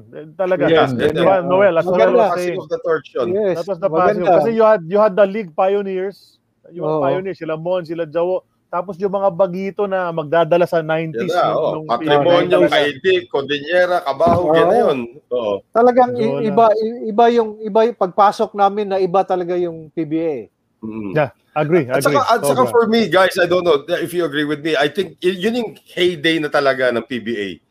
Yung from 89, yung early 90s, late 80s, yun yung heyday talaga. PBA. Definitely. The crowds were packed. Ultra was always may overlap na may artista, di ba? May mga saya mo rin, di ba, Coach Boy? But at least naabutan mo yung era na yun. Kasi kayo yung transition nga from the pioneers, di ba? Tapos sa mga bata, yung era na yun, ang ganda nung era na yun talaga. Yes, yun nga. At saka walang ganong film nun. Talagang local talents. Ricky Brown lang talaga, at saka Willie Pearson. Willie Pearson lang yan. What's the next photo, please, Aaron? Yeah, ito na nga. Nasa Pure Foods ka na nga rito. New challenge for the hot dogs. Ding Panganiban days na to. Anong year na ito? Yes, This is 91. Puti talaga ni Joey Santa Maria, 91 o 90. 92 yan. Joey Guanyo na Juntan. Rudy and Terina. Diba? Rudy and Terina yung isa, di ba? Yeah. Tsaka si Glenn Capasio, birthday ni Coach Glenn ngayon. Happy birthday, Coach Glenn. So, nandiyan si Glenn in that photo. So, nagsama kayo ni Juntan bigla. Mag-teammates kayo bigla sa PBA. After all those days when you were young sa Cebu, all of a sudden, magkasama kayo dito sa PBA. Saya. Kaya nga, yes. First time nga kami nagkasama. Kaya nga, ako, I was very lucky nga nagsama kami uli. Especially Al Solis, na sa college nagsama kami. Pero nagkasama kami sa sandali lang sa Pepsi. Yung Mm. kay Coach Yeng. That's right. Correct.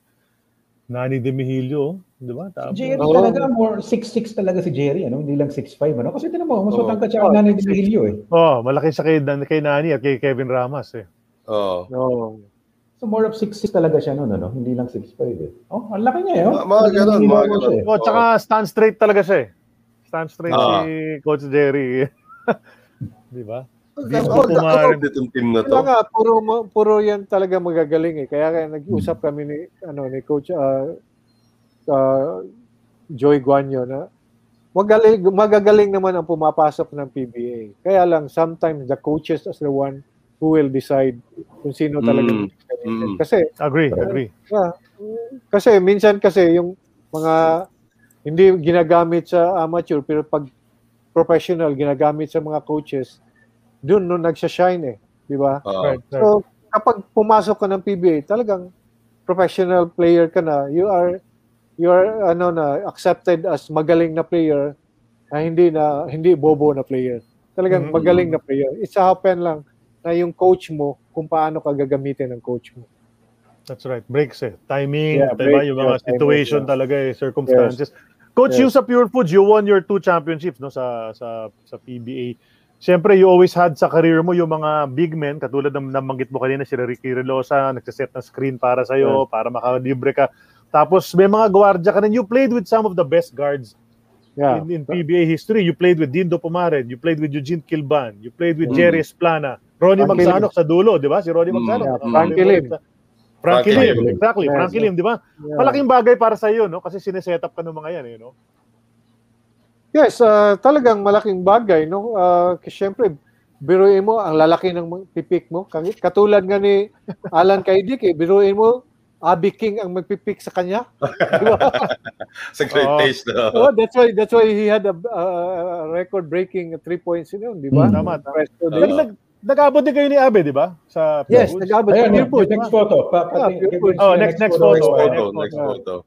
Yeah, there you go. Yan, si Abe. Kaya talagang mga kuya namin yan. Bata pa si Olsen, no? Frankie and ano.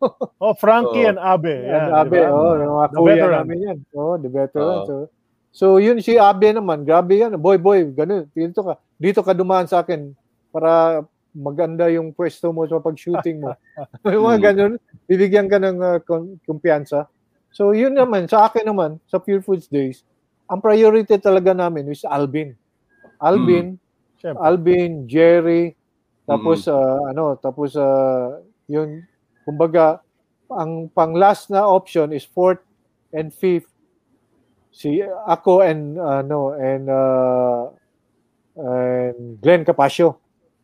Kumbaga, iniiba kasi yung coaches, eh. Kasi sabi sa ibang player, ito, talagang didepensahan ka, boy, o dumaan ka ni Alvin or ni Jerry sa pick. So, si-switch yan. So, ma-mismatch kay Alvin, di ba? Oo. Kung hindi mag-switch sa akin, libre naman yung tira ko.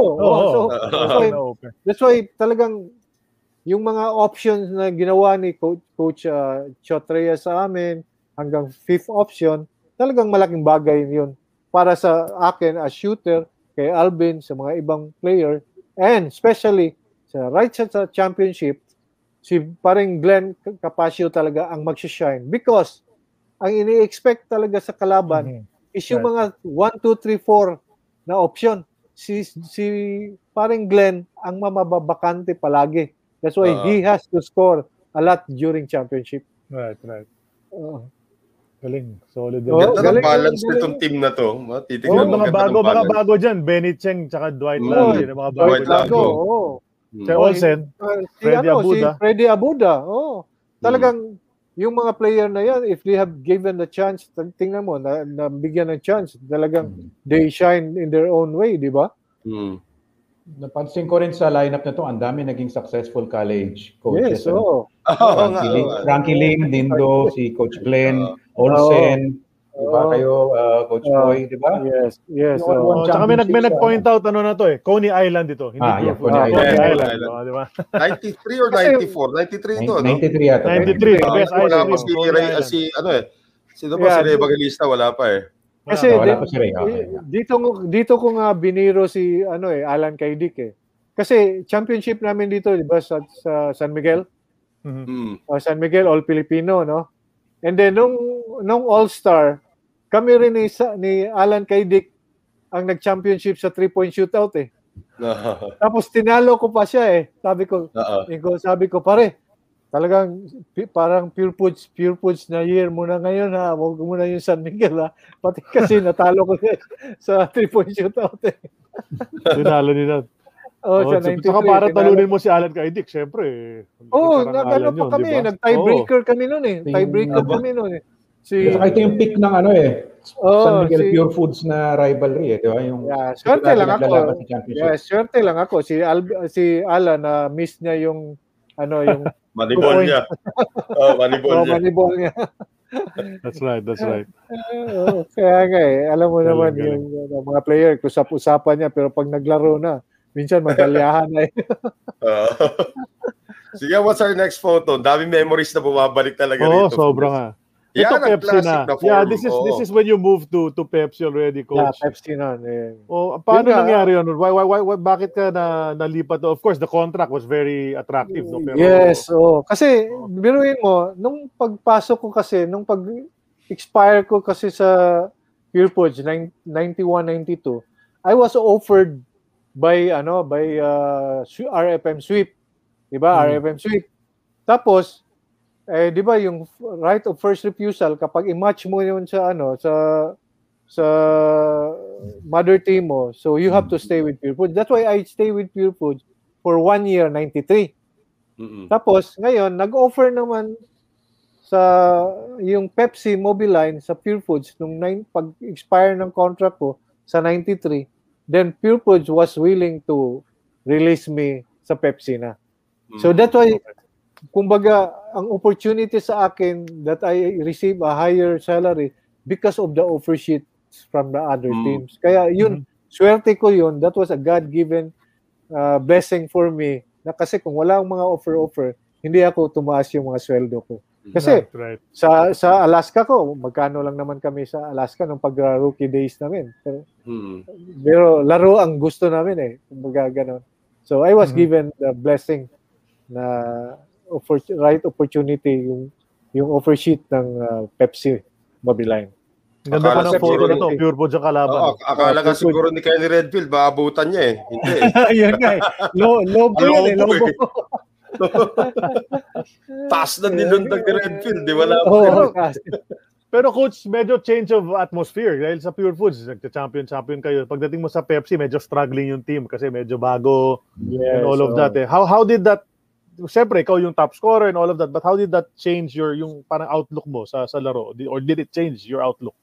Well, ang ko na lang sa, kumbaga, ang ko na lang sa sarili ko, so that I have to perform lang. Maybe, as long as matalo man ang team, basta I have to perform yung unexpected nila na statistic for sa akin. Right. So, kasi talagang hindi ko naman madala sa sarili ko eh. Di ba? Iba yung meron kang mga big man na makatulong sa iyo kaysa ikaw lang a 6-foot guy na hindi mo talaga maano eh. Iba yung nandyan yung Jerry, Alvin at saka sino pang ibang power forward. Sino ba big star dito sa Pepsi nung time na yun? Sila Babylonia ba ito? Sila Babylonia, yun nga, sila Babylonia. I think si Abit Gidabin, was na kumbaga wind down na si Abit na. 94 si Big Pablo was there. Big Pablo, Eugene Kiliban. Yung Mobiline ka na, may Villamin ka nung Mobiline. Lopez, yung mga ganun sila. Saka may isa doon, yung isa may big man kayo sa Mobiline, yung Richard Del Rosario, no? Richard Del Rosario. Ayun. Grabe, galing mag-free throw nun. Tinuruan ko nga yung mag-free throw yun. Binibiro ko yan. Tumatalikod pa ako nag-free throw tapos giganap. Bali, behind the back kung nag-free throw, ginagano ko yan. Binibiro ko yan si Richard. Ngayon si Richard, premier free throw teacher na yan sa buong Pilipinas. Ewan ko sa kanya. Ang hirap. Pero ito classic boy kabahog jump shot form talaga. Correct. And you were under Coach Yang Giao, no? So naging coach mo si Tim Cone tsaka si Chot, tsaka si Yeng Yao. Grabe, no? Yeng Yao. Mga some of the greatest coaches in the PBA history. In fact, naabutan sa Pure Foods, naabutan ko pa si Baby Dalupan. Oh, Baby D. That's right. Baby Dalupan. In fact, that's why nga nung pag-coach ko na sa University of the Visayas, I really have to adapt yung gumbaga kay Coach Baby Dalupan, kay Coach Tim, kay Coach Chot, kay Coach Yeng, all those experience ko sa coaching na yon, in-apply ko sa UV. Pinagsama-sama mo lahat yun, no? Pinagsama-sama ko. That's why I had the advantage na, kumbaga na-experience ko yon. Talagang ini-explain ko sa mga bata paano to gagawin, paano yung pag-interpret nila yung mga sinasabi ng coaches. Kasi yung iba kasi mga player hindi na maintindihan kung paano ni-explain ng mga coaches Kasi biruin mo yung mga coaches, nagdo-drawing nga Yung iba dati, ganun pa kamay-kamay lang di ba? Lalo si Coach Baby, ganun. Nagdo-drawing sa sahig ng ultra. Oo, kaya nga, yung kay Coach Baby, video type, in-experience ko yan, yung video type na coaching ni Coach Baby, in-implement ko sa UB Green Lancer na video type, na kung sinong magagaling na player, kung sinong hindi ma-stop ng kalaban, ituloy natin, suportahan natin. Hindi natin kompetensya. Kasi yung ibang player, pag merong magaling, merong isang player na magsiselos na, dapat ako mag-ano dyan. So, iniiwasan ko yan sa mga player. Ano ko na siya sa kanila, talaga ini-explain ko na, kung siya man ang swerte, dapat suportahan natin. Yung baga ganon. Pero meron kang coach yung nabasa ko somewhere, meron kang kinahanap sa mga players mo, yung star quality. Yes, yung star quality. Maraming ganun. STAR. Yeah. May ibig sabihin yun, coach. Pakwento naman nun, coach. Yung star quality, yung sinasabi ko na yung sportsmanship, yung sportsmanship. T is for teamwork. Di ba? Ang A is for attitude. Ang R is for respect. Respect the referee, respect the coaches, respect the fans. Lahat yan. Kaya kailangan may star quality. Hindi yung hindi pa star quality. Kailangan star quality, di ba? Mamaya pag-uusapan natin yan kasi ang daming dumaan sa UV Green Lancers na bit yung star na yan Kumbaga hindi yung, kayong tatakbo dyan kasi ako ang star. Kayong mag-practice dyan kasi akong star. Yeah, may ibig sabihin yung star ni Coach Boy. Next photo please. Ito Santa Lucia na. Santa Lucia na. This is towards the end of your career already. Lumipat ka doon. Recruit ka ba? Sandal niya ba yan? Sandal niya pa humahabol sa'yo dyan? Wala. Sino ba yan? 12? Import. Import. Ewan ko sino import yata. Hindi, ang alam mo, nung amateur days pa ako, Buddy Encarnado was really, really eager to get me as a Santa Lucia player. Kaya lang, yung opportunity na nangyayari, papunta ako sa iba talaga Yung Santa Lucia talagang maiiwan ko So kumbaga, yung last 2 years ko sa PBA, yung after ng Pepsi and Mobiline, yun, ang Santa Lucia na ang nag-offer sa akin. Na which, maganda pa rin ang binigay ng Santa Lucia sa akin, especially ni Coach Buddy, ni Boss Buddy Encarnado and Exi Robles. Ito yung emergency shot na tinatawag mo, Coach. Yes. Yes. Sa polo pa lang Ano yan? Kung tanong mo kay Joey Loizaga yan, talagang siya, biktima yan ng emergency shot ko yan. Kasi ginawa ko yan, yung collegiate namin yun yung sa Arellano kalaban mo yun pa ako in fact si Joey Loizaga, siyang bumantay sa akin, nag 360 jump shot pa ako sa in front niya Arellano. Pero speaking of hook shot, si Joey Loizaga may hook shot din yan, di ba? Yan, may hook shot din siya. Airpack mo, napaka. Ginagaya niya si Daddy Boy. Ayan, di ba? Daddy niya. Sa akin naman, yung emergency shot ko, yung siko ko, nakaganyan, naka-extend pa rin yun. Ayan, nakaganyan. para kung bibig mo, matamaan ko. Effective Sino talaga. mga kakampi nyo nun sa Santa Lucia? Sila ni Dennis Espino, Okay. June Limpot, kaya lang, minsan kasi, Chris Jackson.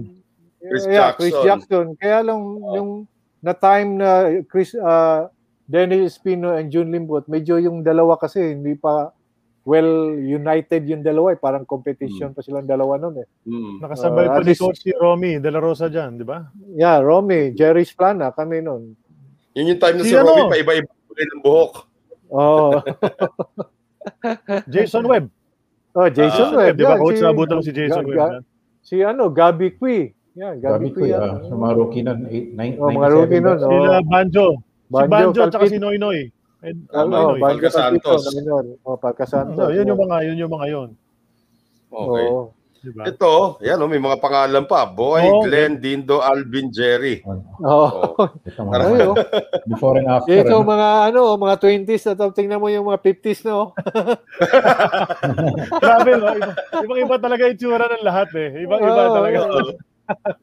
Yun nga, 20s yan sa baba Ang 50s na yun sa taas Coach? Sadya itong ayos nyo? Talagang ginaya nyo talaga yung picture sa baba. Coincidence ito yung reunion namin noon sa yung last February So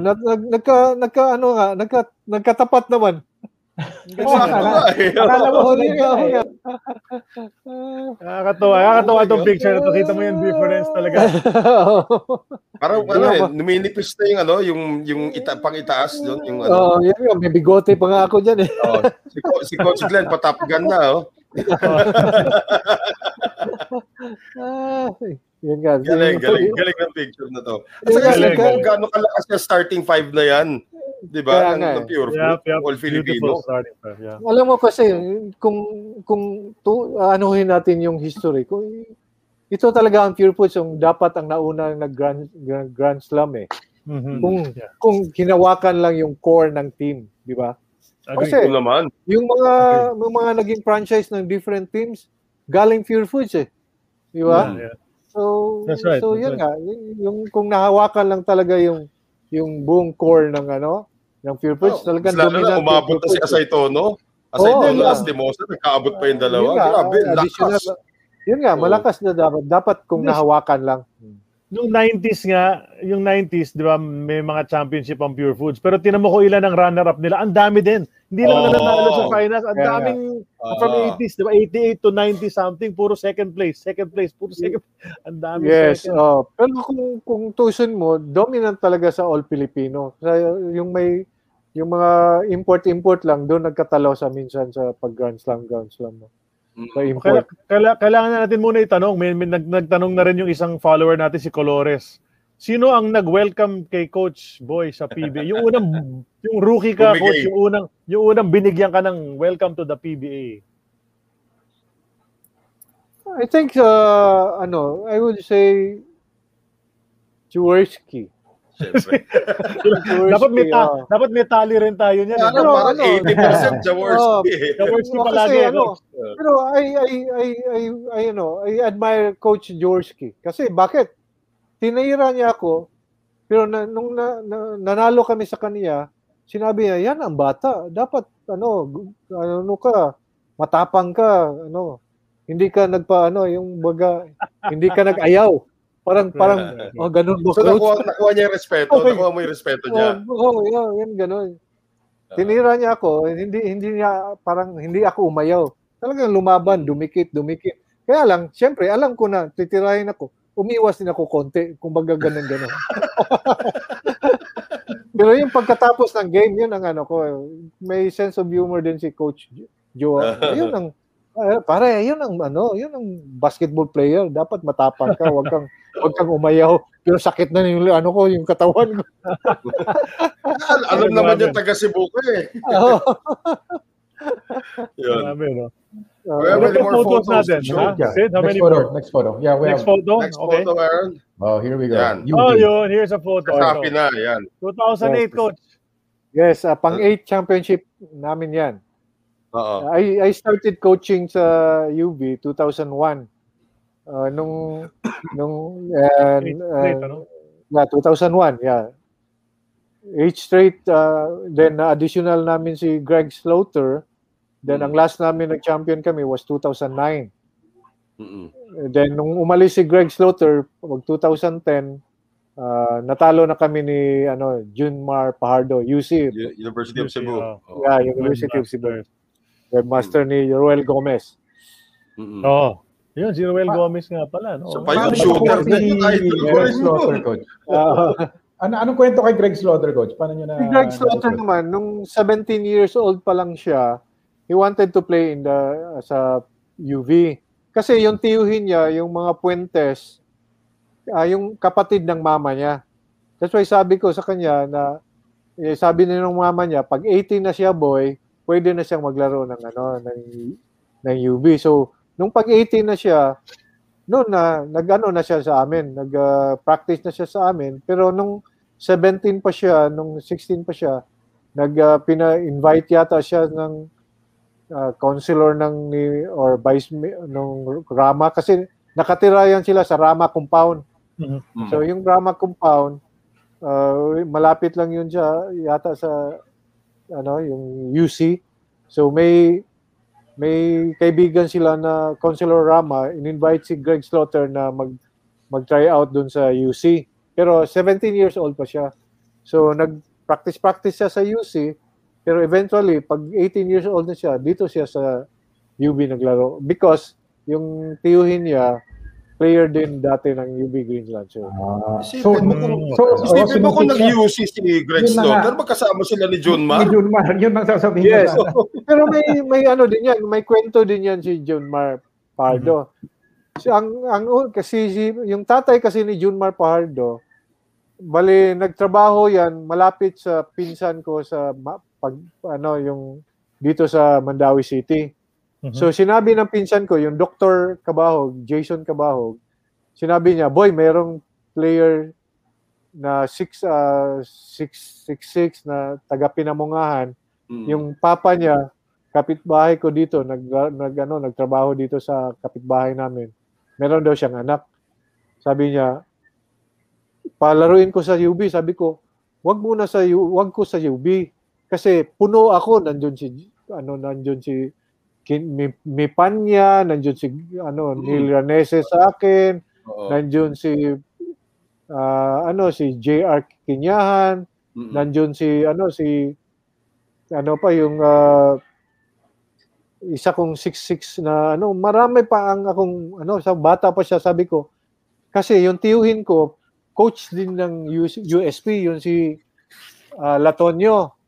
Si Latonio. So sabi ko, doon lang muna siya paanuhin sa Latonio. Kung hindi makuha ni Latonio sa USP, kukunin ko siya, i-undertraining ko muna siya. So doon muna siya sa kay Latonio, nag-try out, practice. Ngayon, gusto pala ni Junmar, siya, ang course niya, nautical, overseas, nautical. Okay. So ngayon, hindi muna siya nakuha ng USP kasi gusto niya maging nautical. So umuwi siya sa kanila, pero bago siya umuwi, pumunta siya sa UC. Tumingin muna siya sa practice ng UC. Nung nangyari na yun, inano siya ni Roel Gomez. Kasi merong nautical merong nautical course yung yung UC. So doon na siya punta sa UC. Pero yung pinsan ko na Cabahog, Dr. Cabahog, siyang nag-ano sa akin dito. So binigay ko muna siya sa tiyuhin ko ni Raul Latonio na dating player din yon. Pero yung asawa niya, Cabahog din yung asawa niya. Siya ang nag-coach ng USP para sa USP. So kontik na pala. Dalawang pala sa UV pala dapat yung dalawa. Sa UV siya dapat. So kaya nga so nandun napunta siya kinuha kaagad si Pajardo sa UC. Kumbaga, sa tayo lang. Well, ganun din eh. Ganun din ang priority naman natin is we better get height kaysa yung maliit na talented, di ba? At least ang height pwede mong ma-develop eh. Yung kasi extraordinary lang kasi yung mga maliliit na talented talaga eh. like Johnny Abarentos, di ba? Olsen Racela, di ba? Right. So yun ang nangyari. So ganun din ang nangyari. Parang history repeats itself. Parang Mon Fernandez and Abet Gudabe nung college days nila. Right. Tama. Sabagay, baka mas maganda rin yung nangyari, ano? Kasi nga, Yes. Rival. Hiwalay. rival sila eh. Rival nga. Pero sobrang nakuha na UV yung dalawa, Greg Slaughter at saka Junmar Pardo, Twin Towers. Sobra na yun, di ba? Kung nagsama pa yun. Okay na yun. Kaya nga, sabi ko nga, pagka hindi lang 9 yung consecutive ang championship ang UB, baka maging 15 times pa. That's right. Without even... Saka relax ka lang. Paupo ka lang. Pinapanood mo lang sila. Okay na yan. Pagod na si Junmar. Greg, go in. Sakit sa ulo sa kalaban. May winning streak kayo, no? Na set na, no? 36 in a row yata yun. Kwento mo naman, may pressure ba nung time na yun na i-extend palagi? Tapos ano nangyari nung nag-end na yung winning streak nyo? Wala naman. Ano ko lang talaga na, kasi sa being pagka-coach, gusto ka talaga matalo eh. Kasi ayaw kong naging overconfidence yung mga players eh. Kaya nga, nung whoever na kalaban namin yung championship, gusto ko talaga nga maranasan nilang natalo kami sa, let's say, playoffs or mga ganon. Kasi ayaw kong matalo na yung pinaka-importante na na laro eh. Kaya sinasabi ko sa mga players ko na mas better na matalo tayo ngayon kaysa matalo tayo sa championship. Pero sila naman, gusto naman talaga na puro panalo. So, when the time come na natalo kami, so sabi ko, anong feeling nyo na natalo tayo? Sabi niya, masama coach. Iko, yun pala eh. So, gusto nyo matalo pa tayo uli.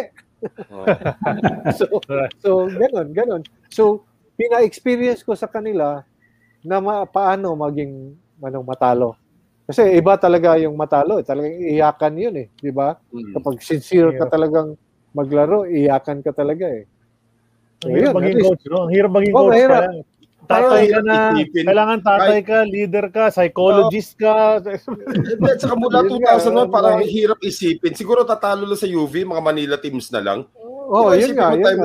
JR Kinyahan, Steven Ababon, Ayan Saladaga, yan yung mga sinauna mo pang player. Mame, sila ni Ranieses na, sila ni Mepanya. Yung right opportunity sa akin na naglaban kami against Ateneo ha, yung nandun si Greg, nandun si Mipanya, nandun sila, lahat, kompleto kami, natalo pa kami sa sa Ateneo eh. Kasi, first time yun, second in history yun, na naglaban yung UV and UV Green Lancer and Ateneo ng intercollegiate. Kasi ang first time nun was 1956 with my dad, sila ni Edo Campo, and yung nanalo yung UV. The second time around sa history, yung 2000 yung Greg Slaughter and sila ni Christian Chu and ni Al Husseini ba yun? Yung Raba Al-Husseini. Raba Husseini. O sila yung kalaban namin championship. Natalo naman kami noon. Yeah. Solid naman yung team na Ateneo na yun. Solid yung team na yun. Kahit wala silang 7-footer. One last photo, I think, no? We have one more photo. Ayun na, number 4. Sa darating na halalan. Boy PBA. Hindi kasi, alam mo, kaya binigyan ko yan ng linagyan ko na yan ng PBA. Kasi marami akong mga relatives dito na kabahog ang nagtumatakbo rin ng counselors eh.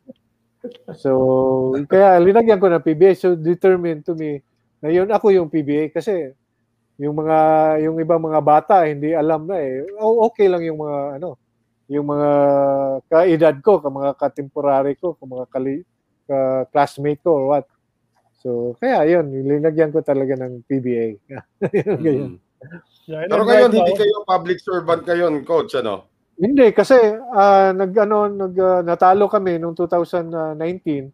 Pero since 2098, 2007, nag-city councilor ako. Noong 2007, 2010, board member tinakbuhan ko eh.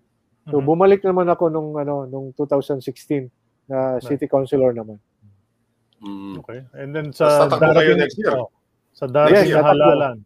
In fact, pasalamatan ko nga yung 98 ko, yung Santa Lucia, na talagang yun ang tumulong din sa akin na naging councilor ako noon. Kasi yung first mo.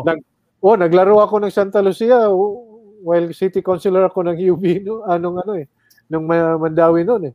Yeah. I remember, sinasabi nila sa TV yun eh. Kapag pumapasok ka sa game, sinasabi ng mga commentator yun eh na Yan na si Pascal. diba? Andun na si Konsehal. Kaya nga eh. In fact, kumbaga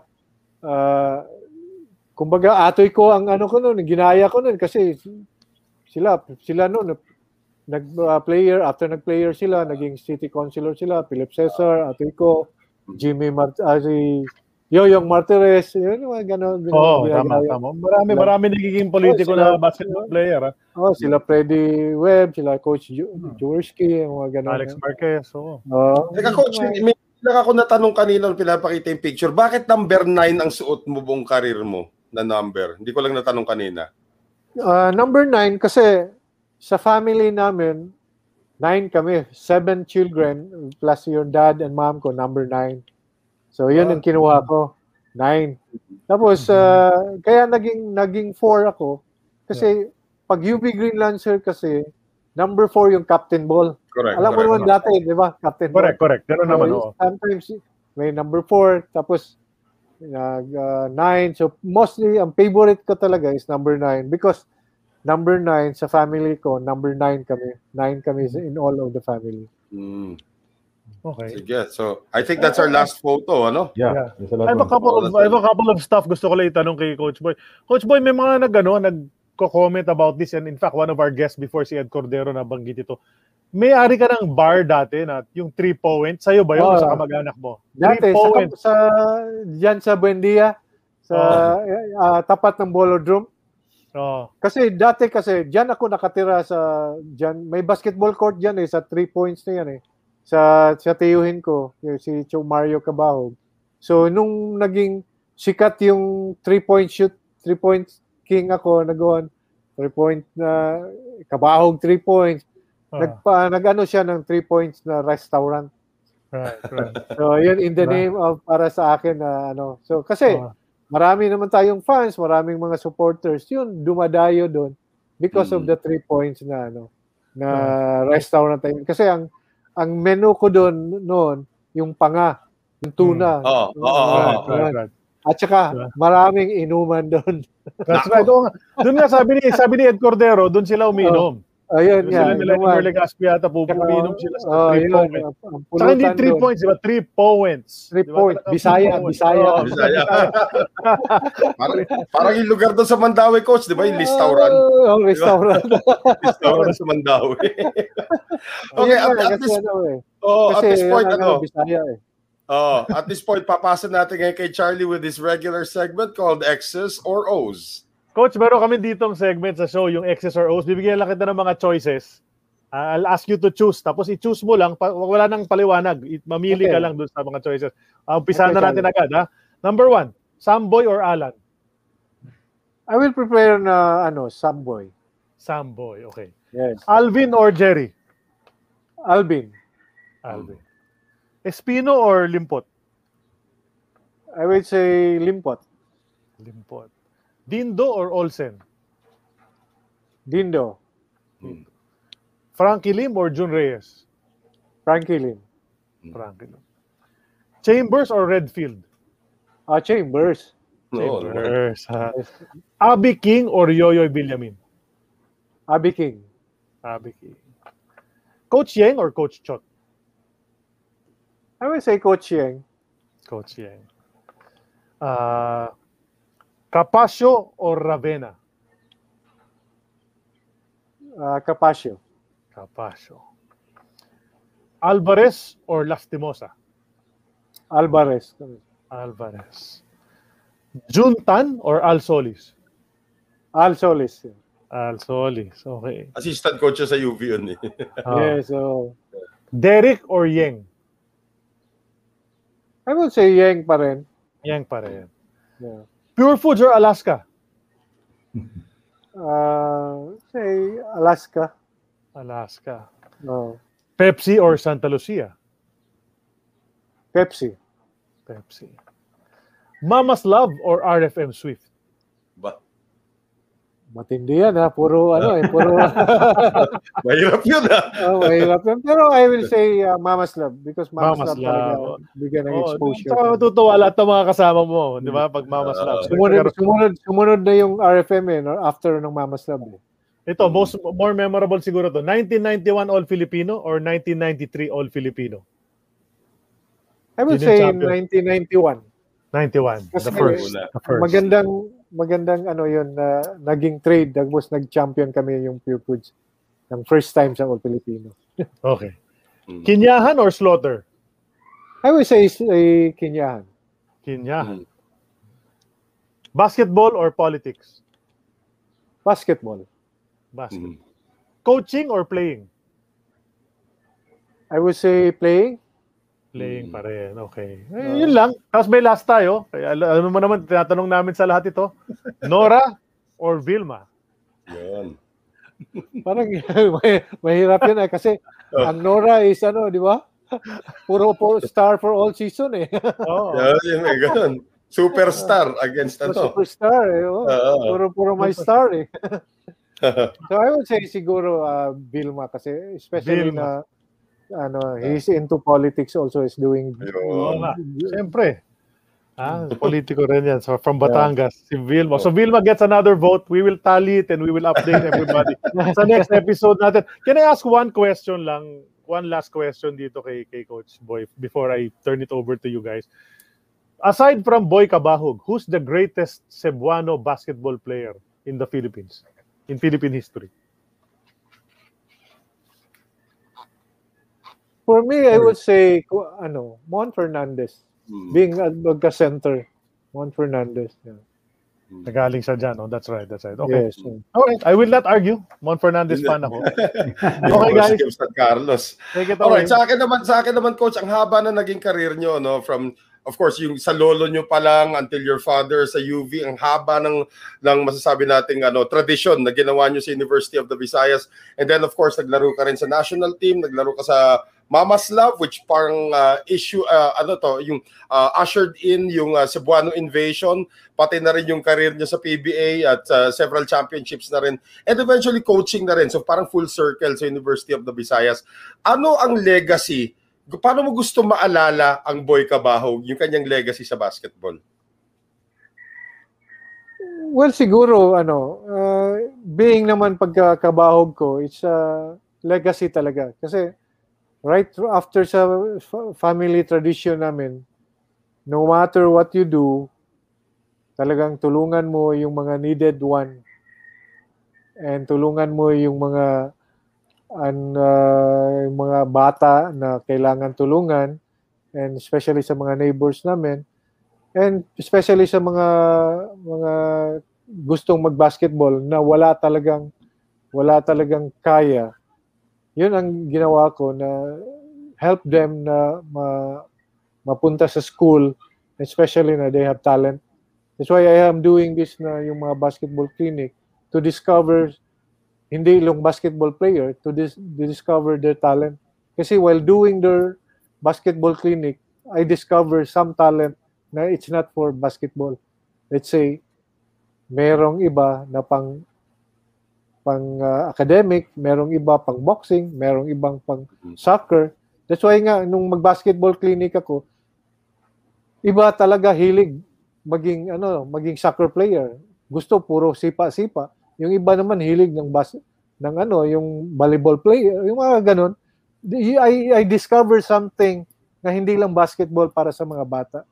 So, yung through basketball clinic, I discovered different talent na hindi lang basketball and helping the kids.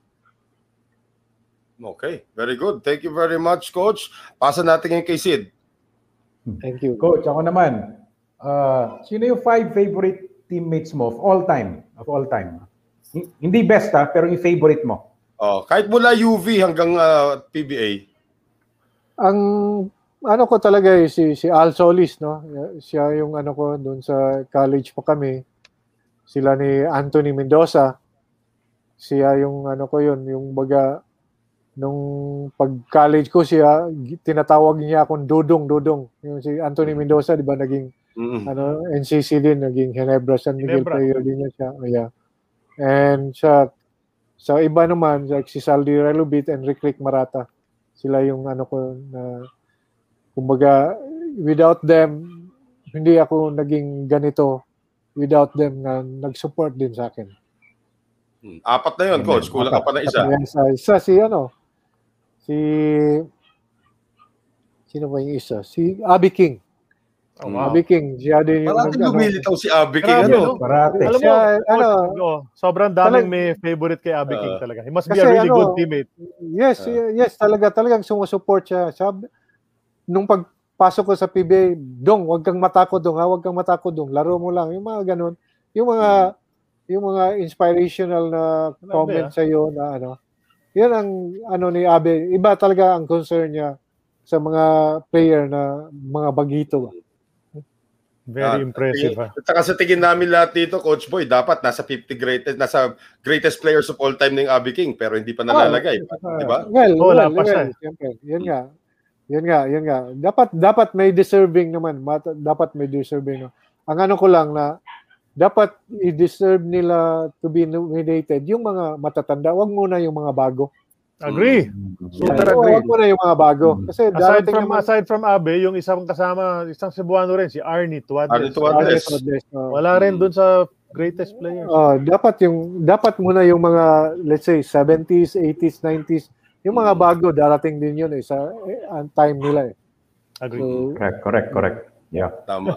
Well, Coach Boy, ang haba ng naging journey niyo sa basketball. Sa third generation kabahog na nga kayo na naglaro sa University of Visayas. Baka marami kang gustong pasalamatan sa naging success mo sa larangan ng basketball. Ito na yung pagkakataon yung bumati at sabihin nga at magpasalamat sa mga lahat ng tumulong sa inyo. Yes, maraming salamat sa mga kababata ko, sa mga neighbors ko, sa mga classmate ko, sa teachers ko.